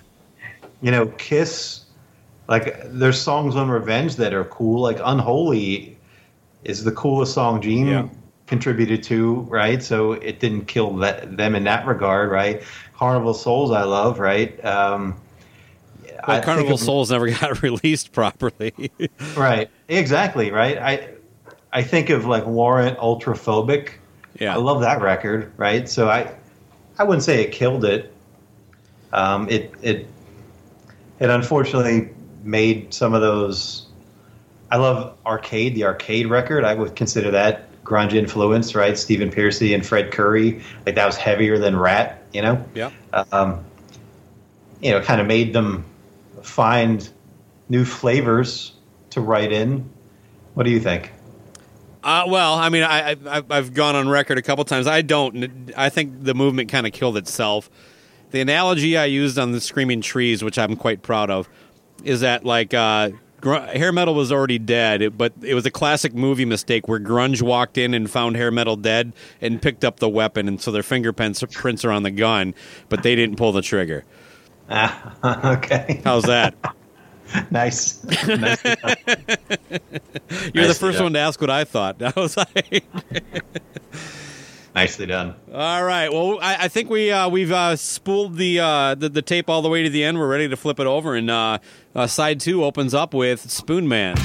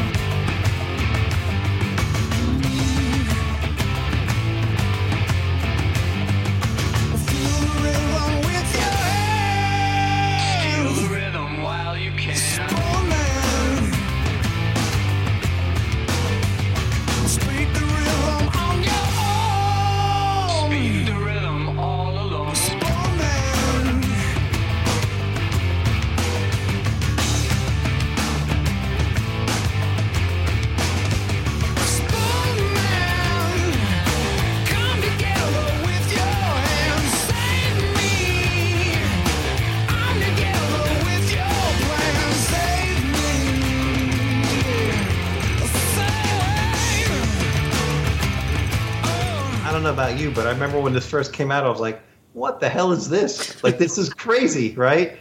The history of it, like everyone probably surely knows, like the title came for a Jeff Ament thing or whatever from Singles, and Chris didn't necessarily know the Spoon Man at that point in time, but then offered him to come play on it. But that rhythm is just so incredible. Like this is like a force of nature type of song. It's got all of their strengths like turned up to 11, right? There's plenty of room in there for this unique Spoon Man thing. When they break down and there's the drumming in the middle, it's just incredible. The spoons in the mix is so much fun. What can you say about this? I just think it's an epic. Seriously. This song sucks, man. I bought the record in spite of hearing it before it came out. You know what I mean? Really? To me, this is a lot like this is like a Kiss fan because you brought up Kiss, that cannot tell the difference between Love Gun and something off a Monster or Sonic Boom, and go, they're both the same tempo, they got the same delivery. Really? So this is. They're equal to you because of those dumb things. Yes, this has all the basic, generalizations you can make about Soundgarden in one song, but fucking A, how this was a lead single and a single period is beyond me. And this is a low moment on a fairly bloated record. So you could easily just fucking toss this one away, used it as that shitty European single B-side, and us Americans could have been spared like we were properly meant to be. But wow. Let me hear your rating before I give mine. Wow, I'm surprised. Did you know it's about a guy who plays spoons? How'd you like you told the story of actually how the title actually came to be. It's almost like sad that it fucking ended up being a guy. There actually is a guy who fucking plays spoons. What's that? Won a Grammy too. Oh, nah. Actually, he did not get a Grammy. Well, that came up in our research that he did not actually get his own Grammy. Oh, really? The song won a Grammy, though, right? Is that what you're saying? Right. Okay, right. The actual Spoon Man did not get one. And he probably should. He fucking played on the damn thing, and it was best rock metal performance. Right. So, yeah, Michael tells a fabulous story about the experience that it was. Because, it was one of my jokey questions. Like, so how many spoon solos had you recorded up to this point? Were you brought in for that purpose alone? But anyway, what's your rating here? I like your explanation of comparing the Kiss to the Kiss. That was well explained. Yeah, thank you. I don't agree, but I take your perspective. And as such, I'm gonna throw out a questionable rating thing, right? Just to marry with your critique of Mary Threes. I'm gonna give this 7 out of 7 Mary Threes. I think so far that's my favorite. Man, so now I got to do the math and kind of how does my initial ranking of 1 blank to 5 fit to that? I'm giving it a far, far too kind 2 out of 7 Mary Threes. That would be 2 Mary Threes. I'm giving it 7 Mary Threes. You're giving it 2 Mary Threes. I am, yes. So for anybody that didn't follow along there. American Standard. All right, next up is Limo Wreck. I'll be going down for the rest of the slide, while the rest of you harvest the gold, and the wreck of you is the death of you all, and the wreck of you is the break and the fall. I'm the wreck of you, I'm the death of you all. I'm the wreck of you, I'm the break and the fall. This is music by Matt and Kim. Slower, heavier. It's uniquely Soundgarden, unquestionable, but there are times where I think you can feel Zeppelin, right? And that's overused as a reference point. But on maybe it was the episode with Steven, you talked about the song "In the Light." This one sounds like "In the Light" to me, and you didn't know "In the Light" at the time, but you should go listen to "In the Light." No, it wasn't one that I could recall without, Right. Yeah. So, I think I threw a little bit of "In the Light" in the actual episode, but I think you did, yeah. This one has that feel to me, like there's this descending pattern in the first half of the verses that sounds like "In the Light" to me, and obviously it's overall comparison, but there's a bottom heaviness to the drums on this one, right? It's and again, you talked about it. It was on the core episode with Steven, I think, right? Then there's great solos in here. There's a first solo that's like, because that is kind of descendant. The first solo feels ascendant, right? Which is a nice, flowy thing. I just love clever songwriting like that. Chris Cornell called this his "Shame on Decadence" song, and I heard him talking or quote about seeing Axl Rose in one of those Guns N' Roses videos, right? Like, remember those fucking just terribly overburdened, overexpensive Guns N' Roses? He's out on an aircraft carrier. Yeah. And it's Estranged is maybe the worst one, right? Where he's like, he dives off and he turns into dolphins, and he's got servants and like, that's Axl's my kind of crazy. Yeah, I think that's what he was writing about. That him and Kanye. Shame on that decadence, right? Oh, absolutely, yeah, and that I like that. Because the wreck of you, just that We should talk a little bit about the band. They're like, well, what was my bizarro Beatles comparison to a lyric, approach? These guys are kind of like the bizarro Poison. I've always joked, even though it's 100% true, that Poison is almost an anomaly because, like, they literally don't have anybody that in the band that at their position is even really mediocre at it, like by themselves, as a singer, a guitar player, a drummer, a bass player. Mediocre would be the high end, how you would rate any of them as individuals. So they're just some of their parts. We're typically like, look like a band like Van Halen. We got Eddie and Alex who are on the upper echelon. David, as great as he is, it's not his voice that is the most, that's not where he gets his strength. And same with, you get the analogy. Anyway, yeah. Across the board here, for different reasons, and they work together great. But I mean, you got one of the best singers of the genre and probably of all time in rock music. Matt Cameron is a next level drummer. He probably doesn't get the praise he does because he's a guy who fits the song, but he doesn't do that Neil Peart, Alex Van Halen kind of thing. But he probably can. You know what I mean? It just wasn't where they were at as a band. Kim Thale is amazing at just matching what Chris is writing, especially between Bad Motorfinger and this record. He had more of a role in the songwriting on the previous albums, but still just knowing how to fit find his place and his voice. And Ben Shepherd, say what you want to. He's a fucking killer bass player. There's a lot of inventive stuff that we haven't got into bass playing wise that I think comes through on this record. But he's also, it turns out, kind of a unique songwriter in how he approaches things. And when he does bring something, it kind of switches gears, much to the chagrin of some people. But I like it. Yeah, well said. And one thing about Kim too, again, not a guitar player, but the fact that he. I'm sorry I made that comment about the power chords. Well, he wasn't like they play for the song, right? And they lock in and they play as a unit. He's not trying to do like you said, he's not trying to shred and do like, an Yngwie solo or whatever, like in the front of the stage. Like he's playing for the song and locked in with the guy next to him who's playing for the song on, six string as well, right? Like those two guys together are so well connected that you even said earlier, like, I don't know which one it was, right? And I'm not saying that they're interchangeable, but they're, they seem to be, in unison? Like real brothers on that front. Yeah. Real synchronous. What's the word I'm looking for? Serendipitous. Ooh, I love that's one of my favorite words of all time. Most of the good decisions in my life have come through serendipity. What about a rating for Limo Wreck? Limo Wreck. I'm going to give this one 5 out of 5 stage dives. I like it just a hair less than you. I'm only going to stage dive 4 out of 5 times on this one. Up next is The Day I Try to Live. The Day I Tried to Live.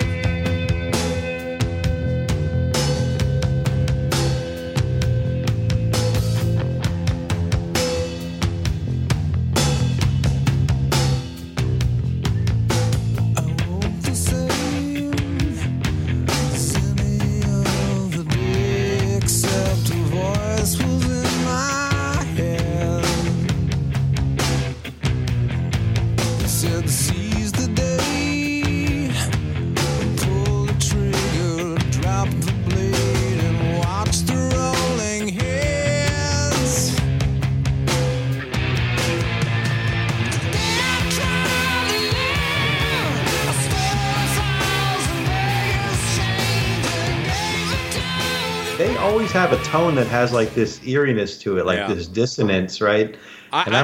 Sabbath to me is what their tone reminds me of almost every record. So right, yeah. And I'm the first person to ever say that too. Excuse me. Of course. Well, did you hear me earlier? I compared them to Zeppelin. I think that's the first time that's ever been done. Oh, right on. Yeah, we're breaking some real ground. Well, I like them first. And that, there's The Day I Try to Live has those time signature shifts. Yeah. Right? There's layered vocals, like when he's doing the, might do it, might make it, right? And then it kind of ends with that, one more time around, kind of settles in. There's clever, there's lyric writing, but then it's how it sits and how he sings with himself, right? Oh, brilliantly said. Yeah, obviously, like the Black Hole Sun is like, that's the example to end all examples, right? If you watch them do that solo acoustic, right? He sings, in his normal register, and then he goes the Black Hole Sun, like he does them both, right? And he just goes back and forth like with ease, right? So in this one, he's doing a little bit of that where he's singing with himself, right? He's calling, responding his own thing, and that always gets me. Like I'm always a sucker for that. It's lyrically, this is like a dark song. It's dark and yet lovely, and then hopeless, right? And then it ends with hope for like not being hopeless again tomorrow, right? Right. And then repeat.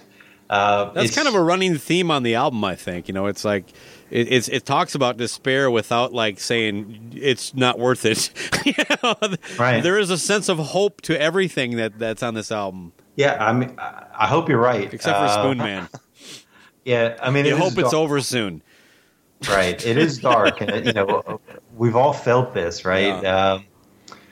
There's an interesting. We were just talking about Matt Cameron. There's an interesting thing, and I'll try to like where he hits the bass like 3 times, and then the next time around he hits the snare 3 times, like in an interesting. Those things. Like if he did it the first verse with the bass drum, he did it the second verse, let's say with the snare drum. He does it one more time around? I think so, yeah. It kind of builds the dynamics, right? Just so fucking good. Just those little subtle things. Sure. No, I think that's what he brings to the table as a drummer, really, is actually making an impact. He kind of reminds me a little bit about Bill Ward. Impact to the song is what I'm saying. Bill Ward had an ability to do that. And even for all the people that think I just bash Kiss, I thought Peter Criss in the early albums really had a way to kind of like make the drums kind of go against what you would typically get on some of those songs if they had a more straight-up rock drummer, and it adds to it for me. Yeah, Mick Fleetwood, another good example like that. Yeah, there you go. Yeah. Yeah. So, what do you think of The Day I Tried to Live? Well, I always this is a sort of a sister song to Blow Up the Outside World off the next album. What's that one called? Well, whatever. Down on the Upside. But to me, those C songs kind of seem like they were kind of it's like Portland and Seattle. So this would be Seattle and that would be Portland. But I basically echo a lot of what you just said. The one thing I'll add to that is that I'm always on the edge just waiting to hear him sing that line, I should have stayed in bed. And just the way he can hit it like I clearly can't. It's classic Cornell, and it always sends you a shiver. Because it's like the emotion that he's singing a line that we all have fucking felt on a day of just certain days. Like, man, I just should have stayed in bed. And the way he sings it, almost like just it's just the perfect. Like you said it better than I'm gonna. But what he's singing and how he's singing it and the music that it fits with is just it's so symbiotic. Yeah, well said. Anyway, and what a blessing to have that on record. Yeah. Right?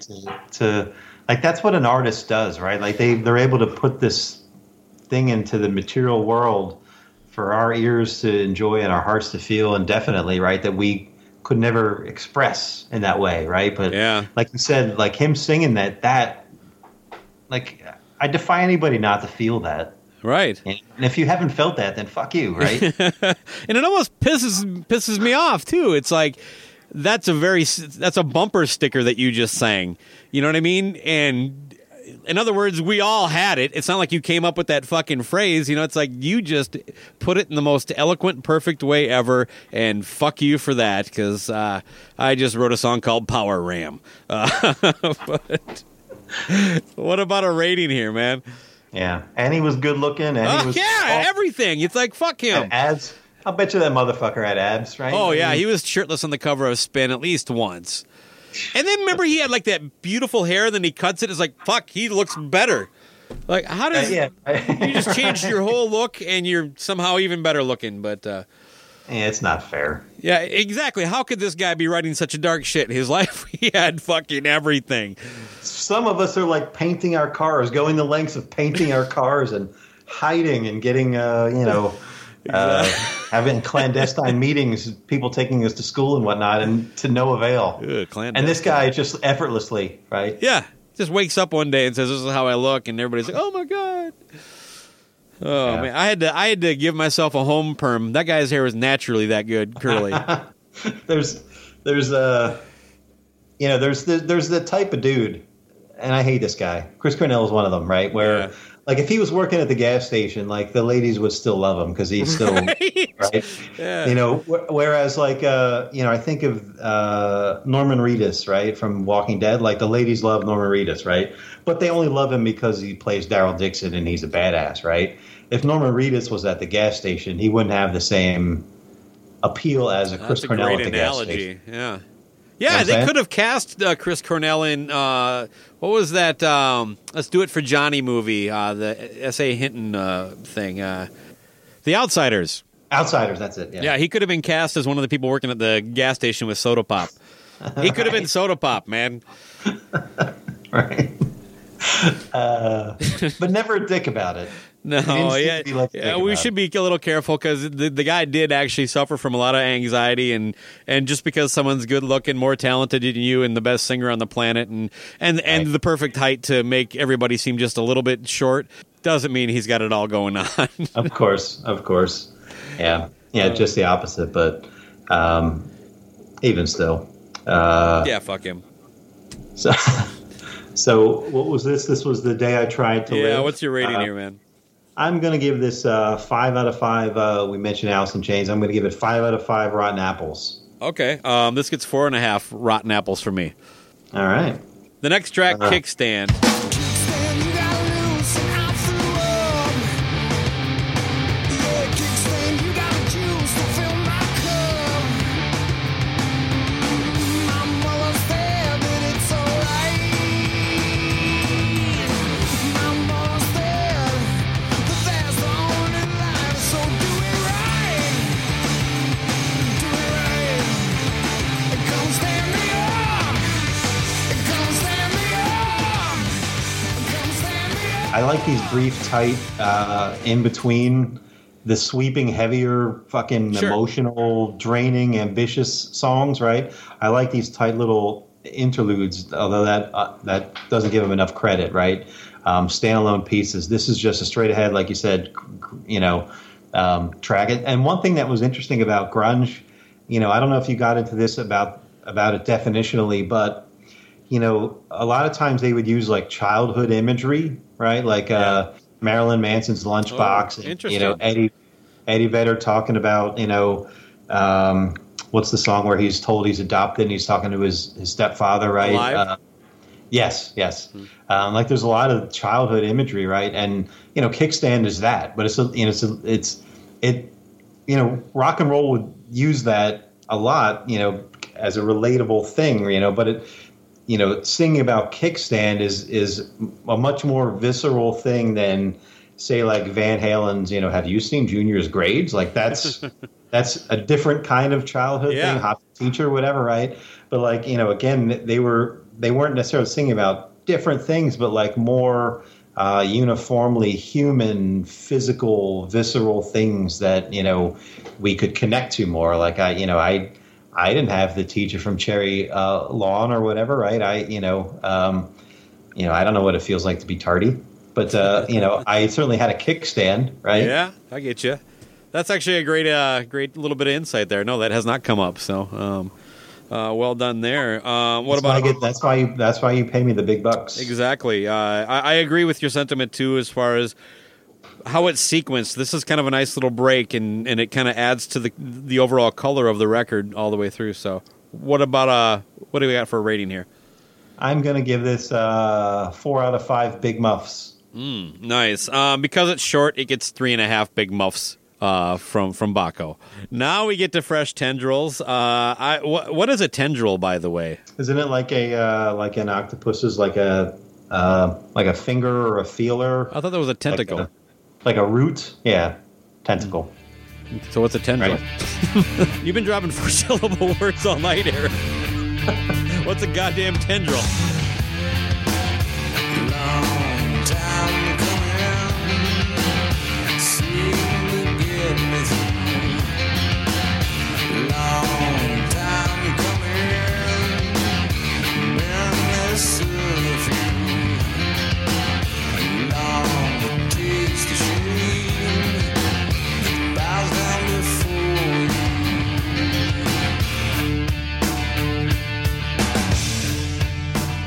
Isn't it like a tentacle? Isn't it like a root, a finger? Are they synonyms or something? I think so. Oh, okay. Well, I was disagreeing with you. I just. I didn't look it up, but that's my understanding of the definition. Tendril. Right. Well, what's fresh about this? And what do you got? I love this one. The lead guitar keeps me actively listening. Lyrics by Chris O'Nis and Matt. Music by Matt. The way he says, throw yourself away, it's kind of rough to hear this stuff because it's obviously the struggles of an addict, right? Like there are lines like, it sits upon your tongue, naked in your eye, meaning it's easily detectable. Like if you know someone that's high, right? Taste the shame is the refrain, right? It's rough to hear some of that stuff, knowing, about him and his friends and so forth. But song wise, it's good. A little bit on the heavy side, given the lyrical content. I do love that opening, almost kind of laid back riff, the way it kind of kicks in and then gets that long time coming. Again, another example of him being able to deliver something that isn't like this super rangy thing, and it still sounds perfect. But I like the song a lot too. What do you have for a rating here? I'm going to give this one 3 out of 5 Citizen Dicks. Wow, I give it 3.5 Citizen Dicks. The next track, 4th of July.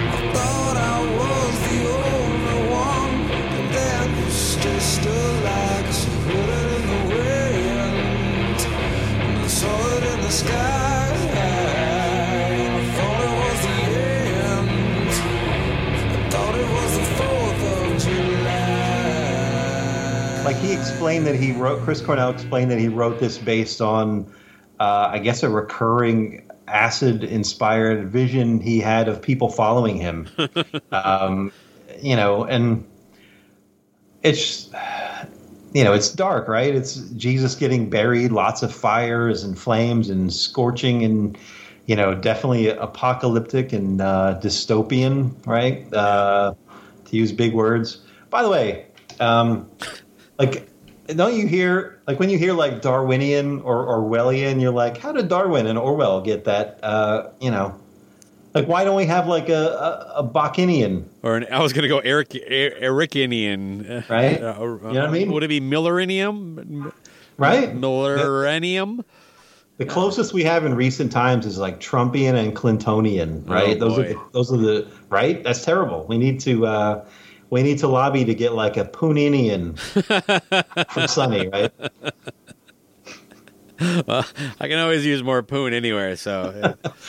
Sonny Pooninian. It's very Pooninian, this one. Pooninian. I don't know what that means, but. Yeah, well, you came up with the word, now you need to define it. Well, anything like related to Sonny Pooney, that dude is always in a good mood, very charming, right? Yeah, straight for the most shooter. part, yeah. Super so tall. Anything that fits in that, we'll call it Pooninian from now on. Like a Pooninian would mean that you're like this gentle giant. Yes. And you like to collect guitars and, talk breathlessly about Y&T. That would be Pooninian. That's good. There we go. Yeah. We just added something to the world. Smithian would be you shit on honey don't. That's right. That's it. That's a very specific. He took a very Smithian approach on the catalog of Carl Perkins. Oh, Carl boy. Perkins? Yeah, I'm not. I think yes. Honey don't. Anyway, what What are your thoughts on 4th of July? I love it. It's sludge perfection. You know, this is the only song that Michael Beinhorn mixed, which is why it's got that little cross next to it on the back. When you look at the song list there, but to me, and again, you talked. It's not like this song that you kind of like break down. It's almost like one thing from beginning to end. And again, we didn't talk on it too much, but so many different tunings. And this is another one. I just I dig it quite a bit. I love even the self harmony that he does on there. I heard it was the end. So good. Are all these songs in non-standard tunings? Did they generally do that?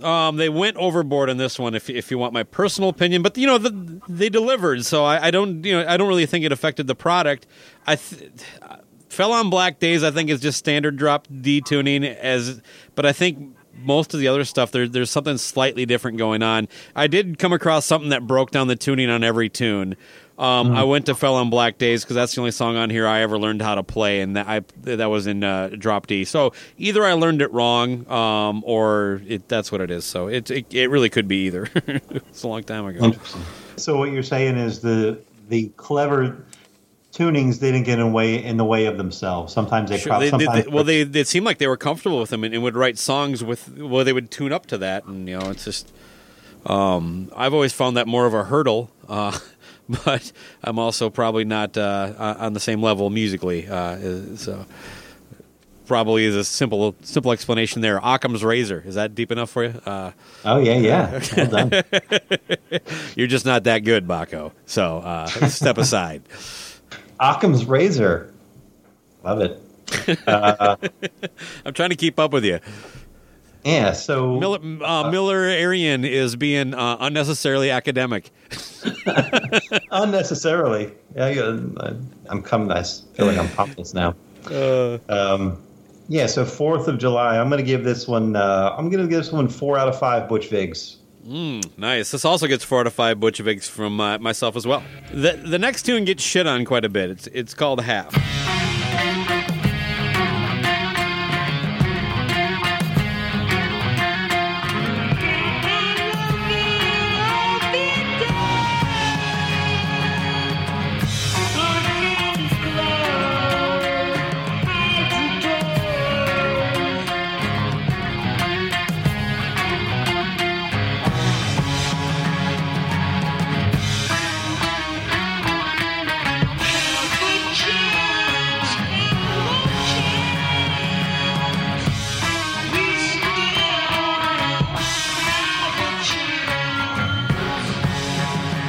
I'm down with it. I think it's a trippy interlude. I think it's he talked about it was something he put together early on in joining the band.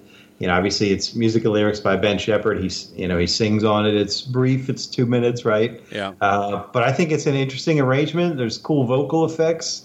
There's cello and viola, which I'm a sucker for. It's not the guy from Kansas, but too bad. He was booked that weekend. Right. Like I said about... he was on tour with the Pumpkins. Right? Like I said about Kickstand, I love having these breaks in there, right? It's not, like the song before this and the song after this are just heavy as fuck, right? It's nice to have just this quirky, creative, I don't skip over it. It's not annoying to skip over it. I'm sure there are people that would disagree with that, but I like the break. Otherwise, it can be a little bit too weighty. The singing and the way it's recorded are very almost psychedelic in a sense. Right. To me, the music is really the strong part of it, and I like the way he sings it. But it's almost kind of like, wow. I mean, it's kind of almost. I love the acoustic guitars, like. Yeah. I think it's a keeper.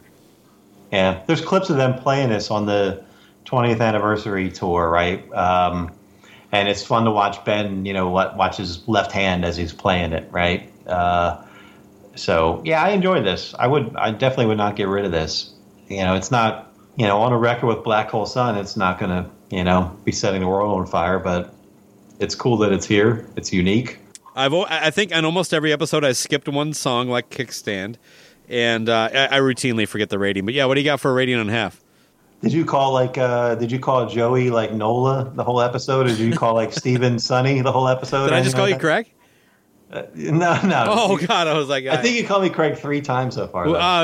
One time intentionally. Okay. I thought I just did it. I was like, oh fuck, I'm dead. That's all right. Yeah, we're all friends here. Yeah, for half, I would give this. I would give it 5 out of 5 screaming trees. I like half. Yeah, you know what? I'm probably going to go a little lower. I'll go 4 out of 5 screaming trees, but I dig it a lot. And yeah, you know, as much as I joked about how many syllables are in your words, I'm into monosyllabic words, so Craig fits in a lot easier than Eric. It's really just that simple. So who's got time for that extra syllable? Oh man. All right, so like I said, if you weren't feeling like shit already, the album closes with a dark tune called Like Suicide.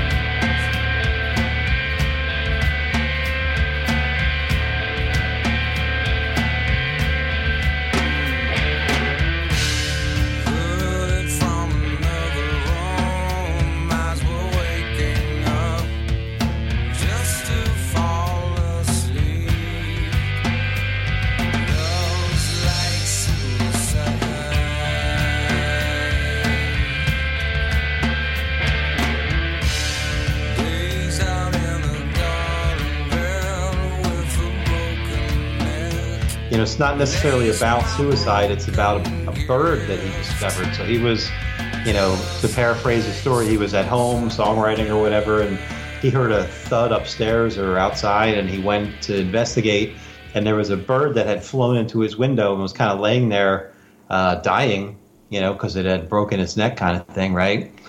Which is the line, with a broken neck lays my broken gift. Yeah, okay. And he basically euthanized it by hitting it with a brick, according to his telling of the tale, right? Which, in and of itself, is a little fucked up. Like, I don't think I could bring myself to smash it. Me either, man. Brick? That's kind of right? dark. Yeah, right? So who is he, Ted Nugent? Yeah, just let it, I don't know. Ted Nugent would have got a flamethrower out or a grenade or something. Right.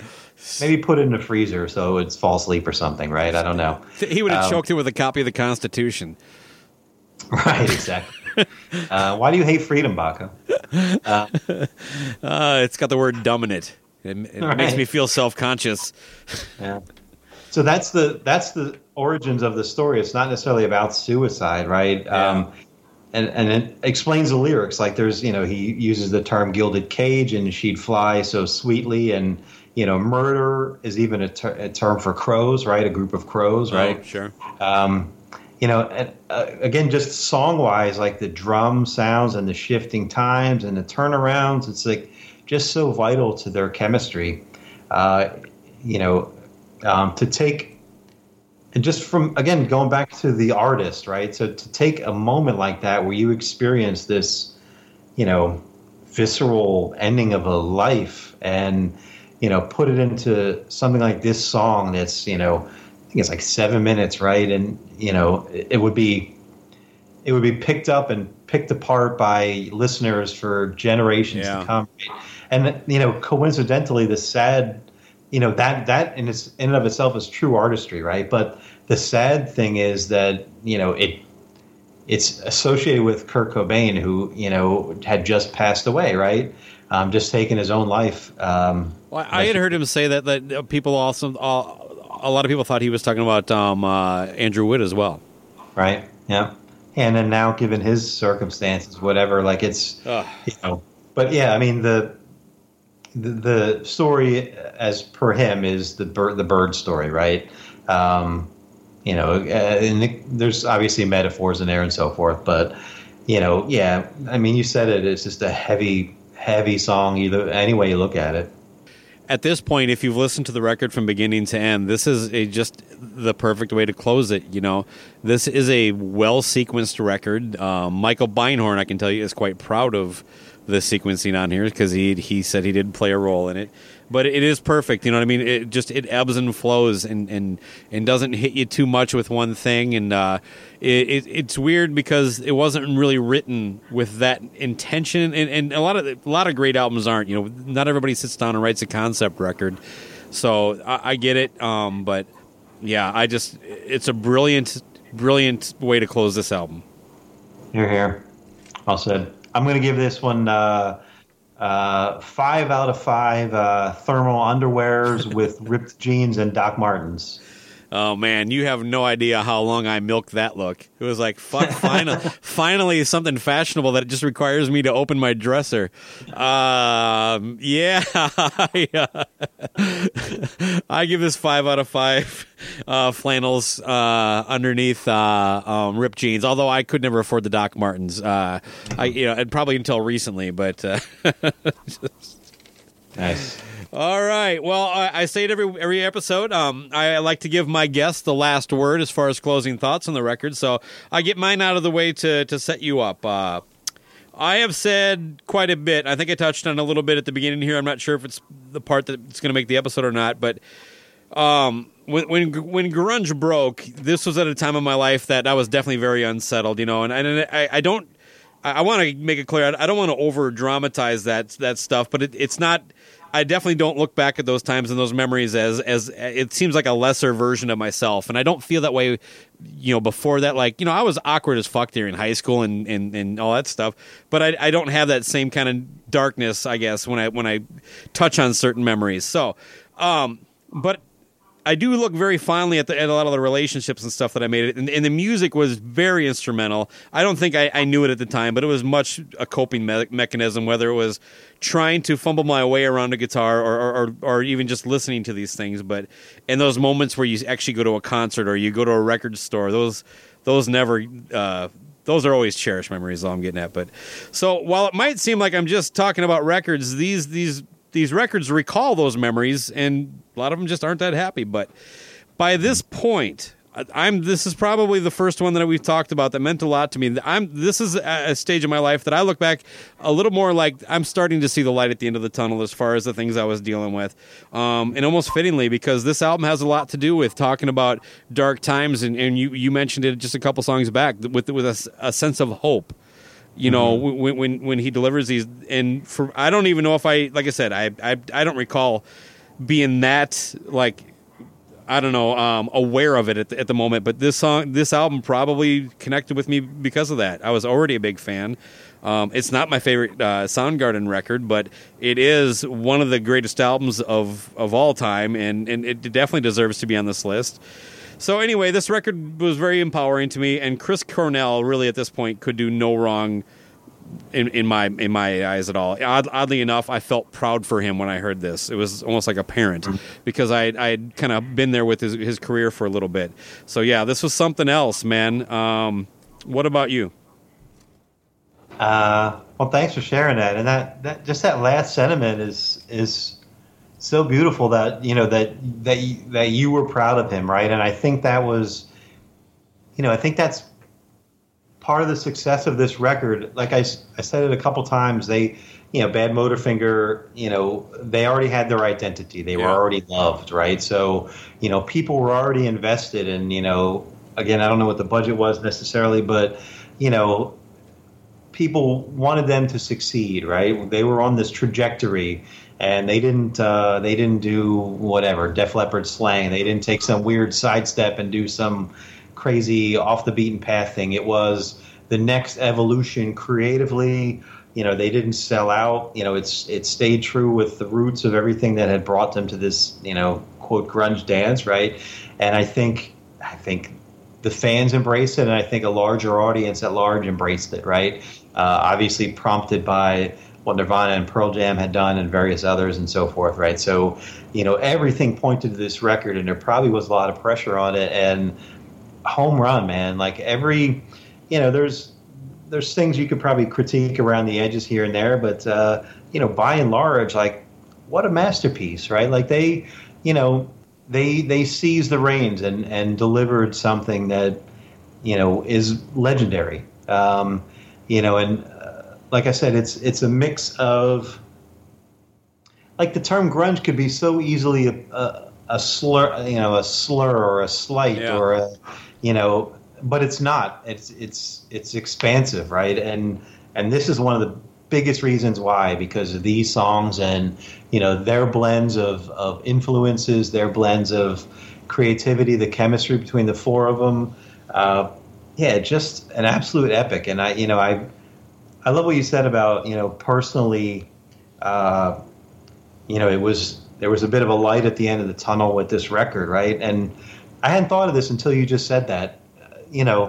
There's a feeling you get, like, when you sing along with Poison is Nothing But a Good Time. That's one. That's a distinct type of feeling, right? It's a party vibe or whatever, right? But when you sing along with Chris Cornell as poorly as all of us do, because we're not him, right? There's a primal scream quality to that, right? There's a catharsis to that. So when I sing Chris Cornell songs terribly alone at full volume, it's a bloodletting. Like, I'm letting out a thing, right? And he's one step ahead of me, embodying it in a way, right? And because I'm singing along with him, I'm letting it out, right? So when I get to the end of the record or turn it off or whatever, to use the old thing they would do in the 70s, like after sex, you can light a cigarette and take a deep breath or whatever, right? Because, I've kind of let it all out, right? So I think that's one thing that Soundgarden, and particularly this record, delivered as a gift to the world, right? To a generation, it let us get out some of that stuff, right? Well said what you said, and thanks for having me on this episode. I've enjoyed our conversation as always. Yeah, I'll tell you to go back to it real quick. This moves all the way up from number 9 to number 4 on my personal list. Where would you rank this out of the 25 that we got?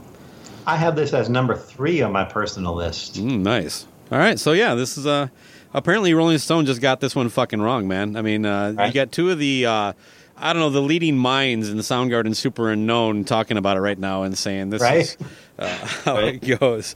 And, to touch on your Poison thing, as much as I like to use them as a punching bag or a cheap shot once in a while, I don't want them to do this. I do want them to do nothing but a good time. And that's okay, too. I didn't take it that way at all. I think you phrased it well.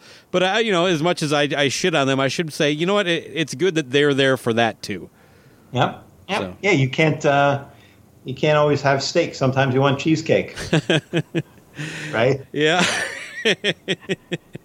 Well, Eric, it's always a pleasure having you on the program. It's just fun to talk to you in general sometimes. So that's probably why it always ends up being like these 8-hour sessions when we do it. I have a lot of love and respect for you, and of course, look for do you even you're kind of checked out for Pods and Sods for a while? Let me ask you on that real quick. Whatever.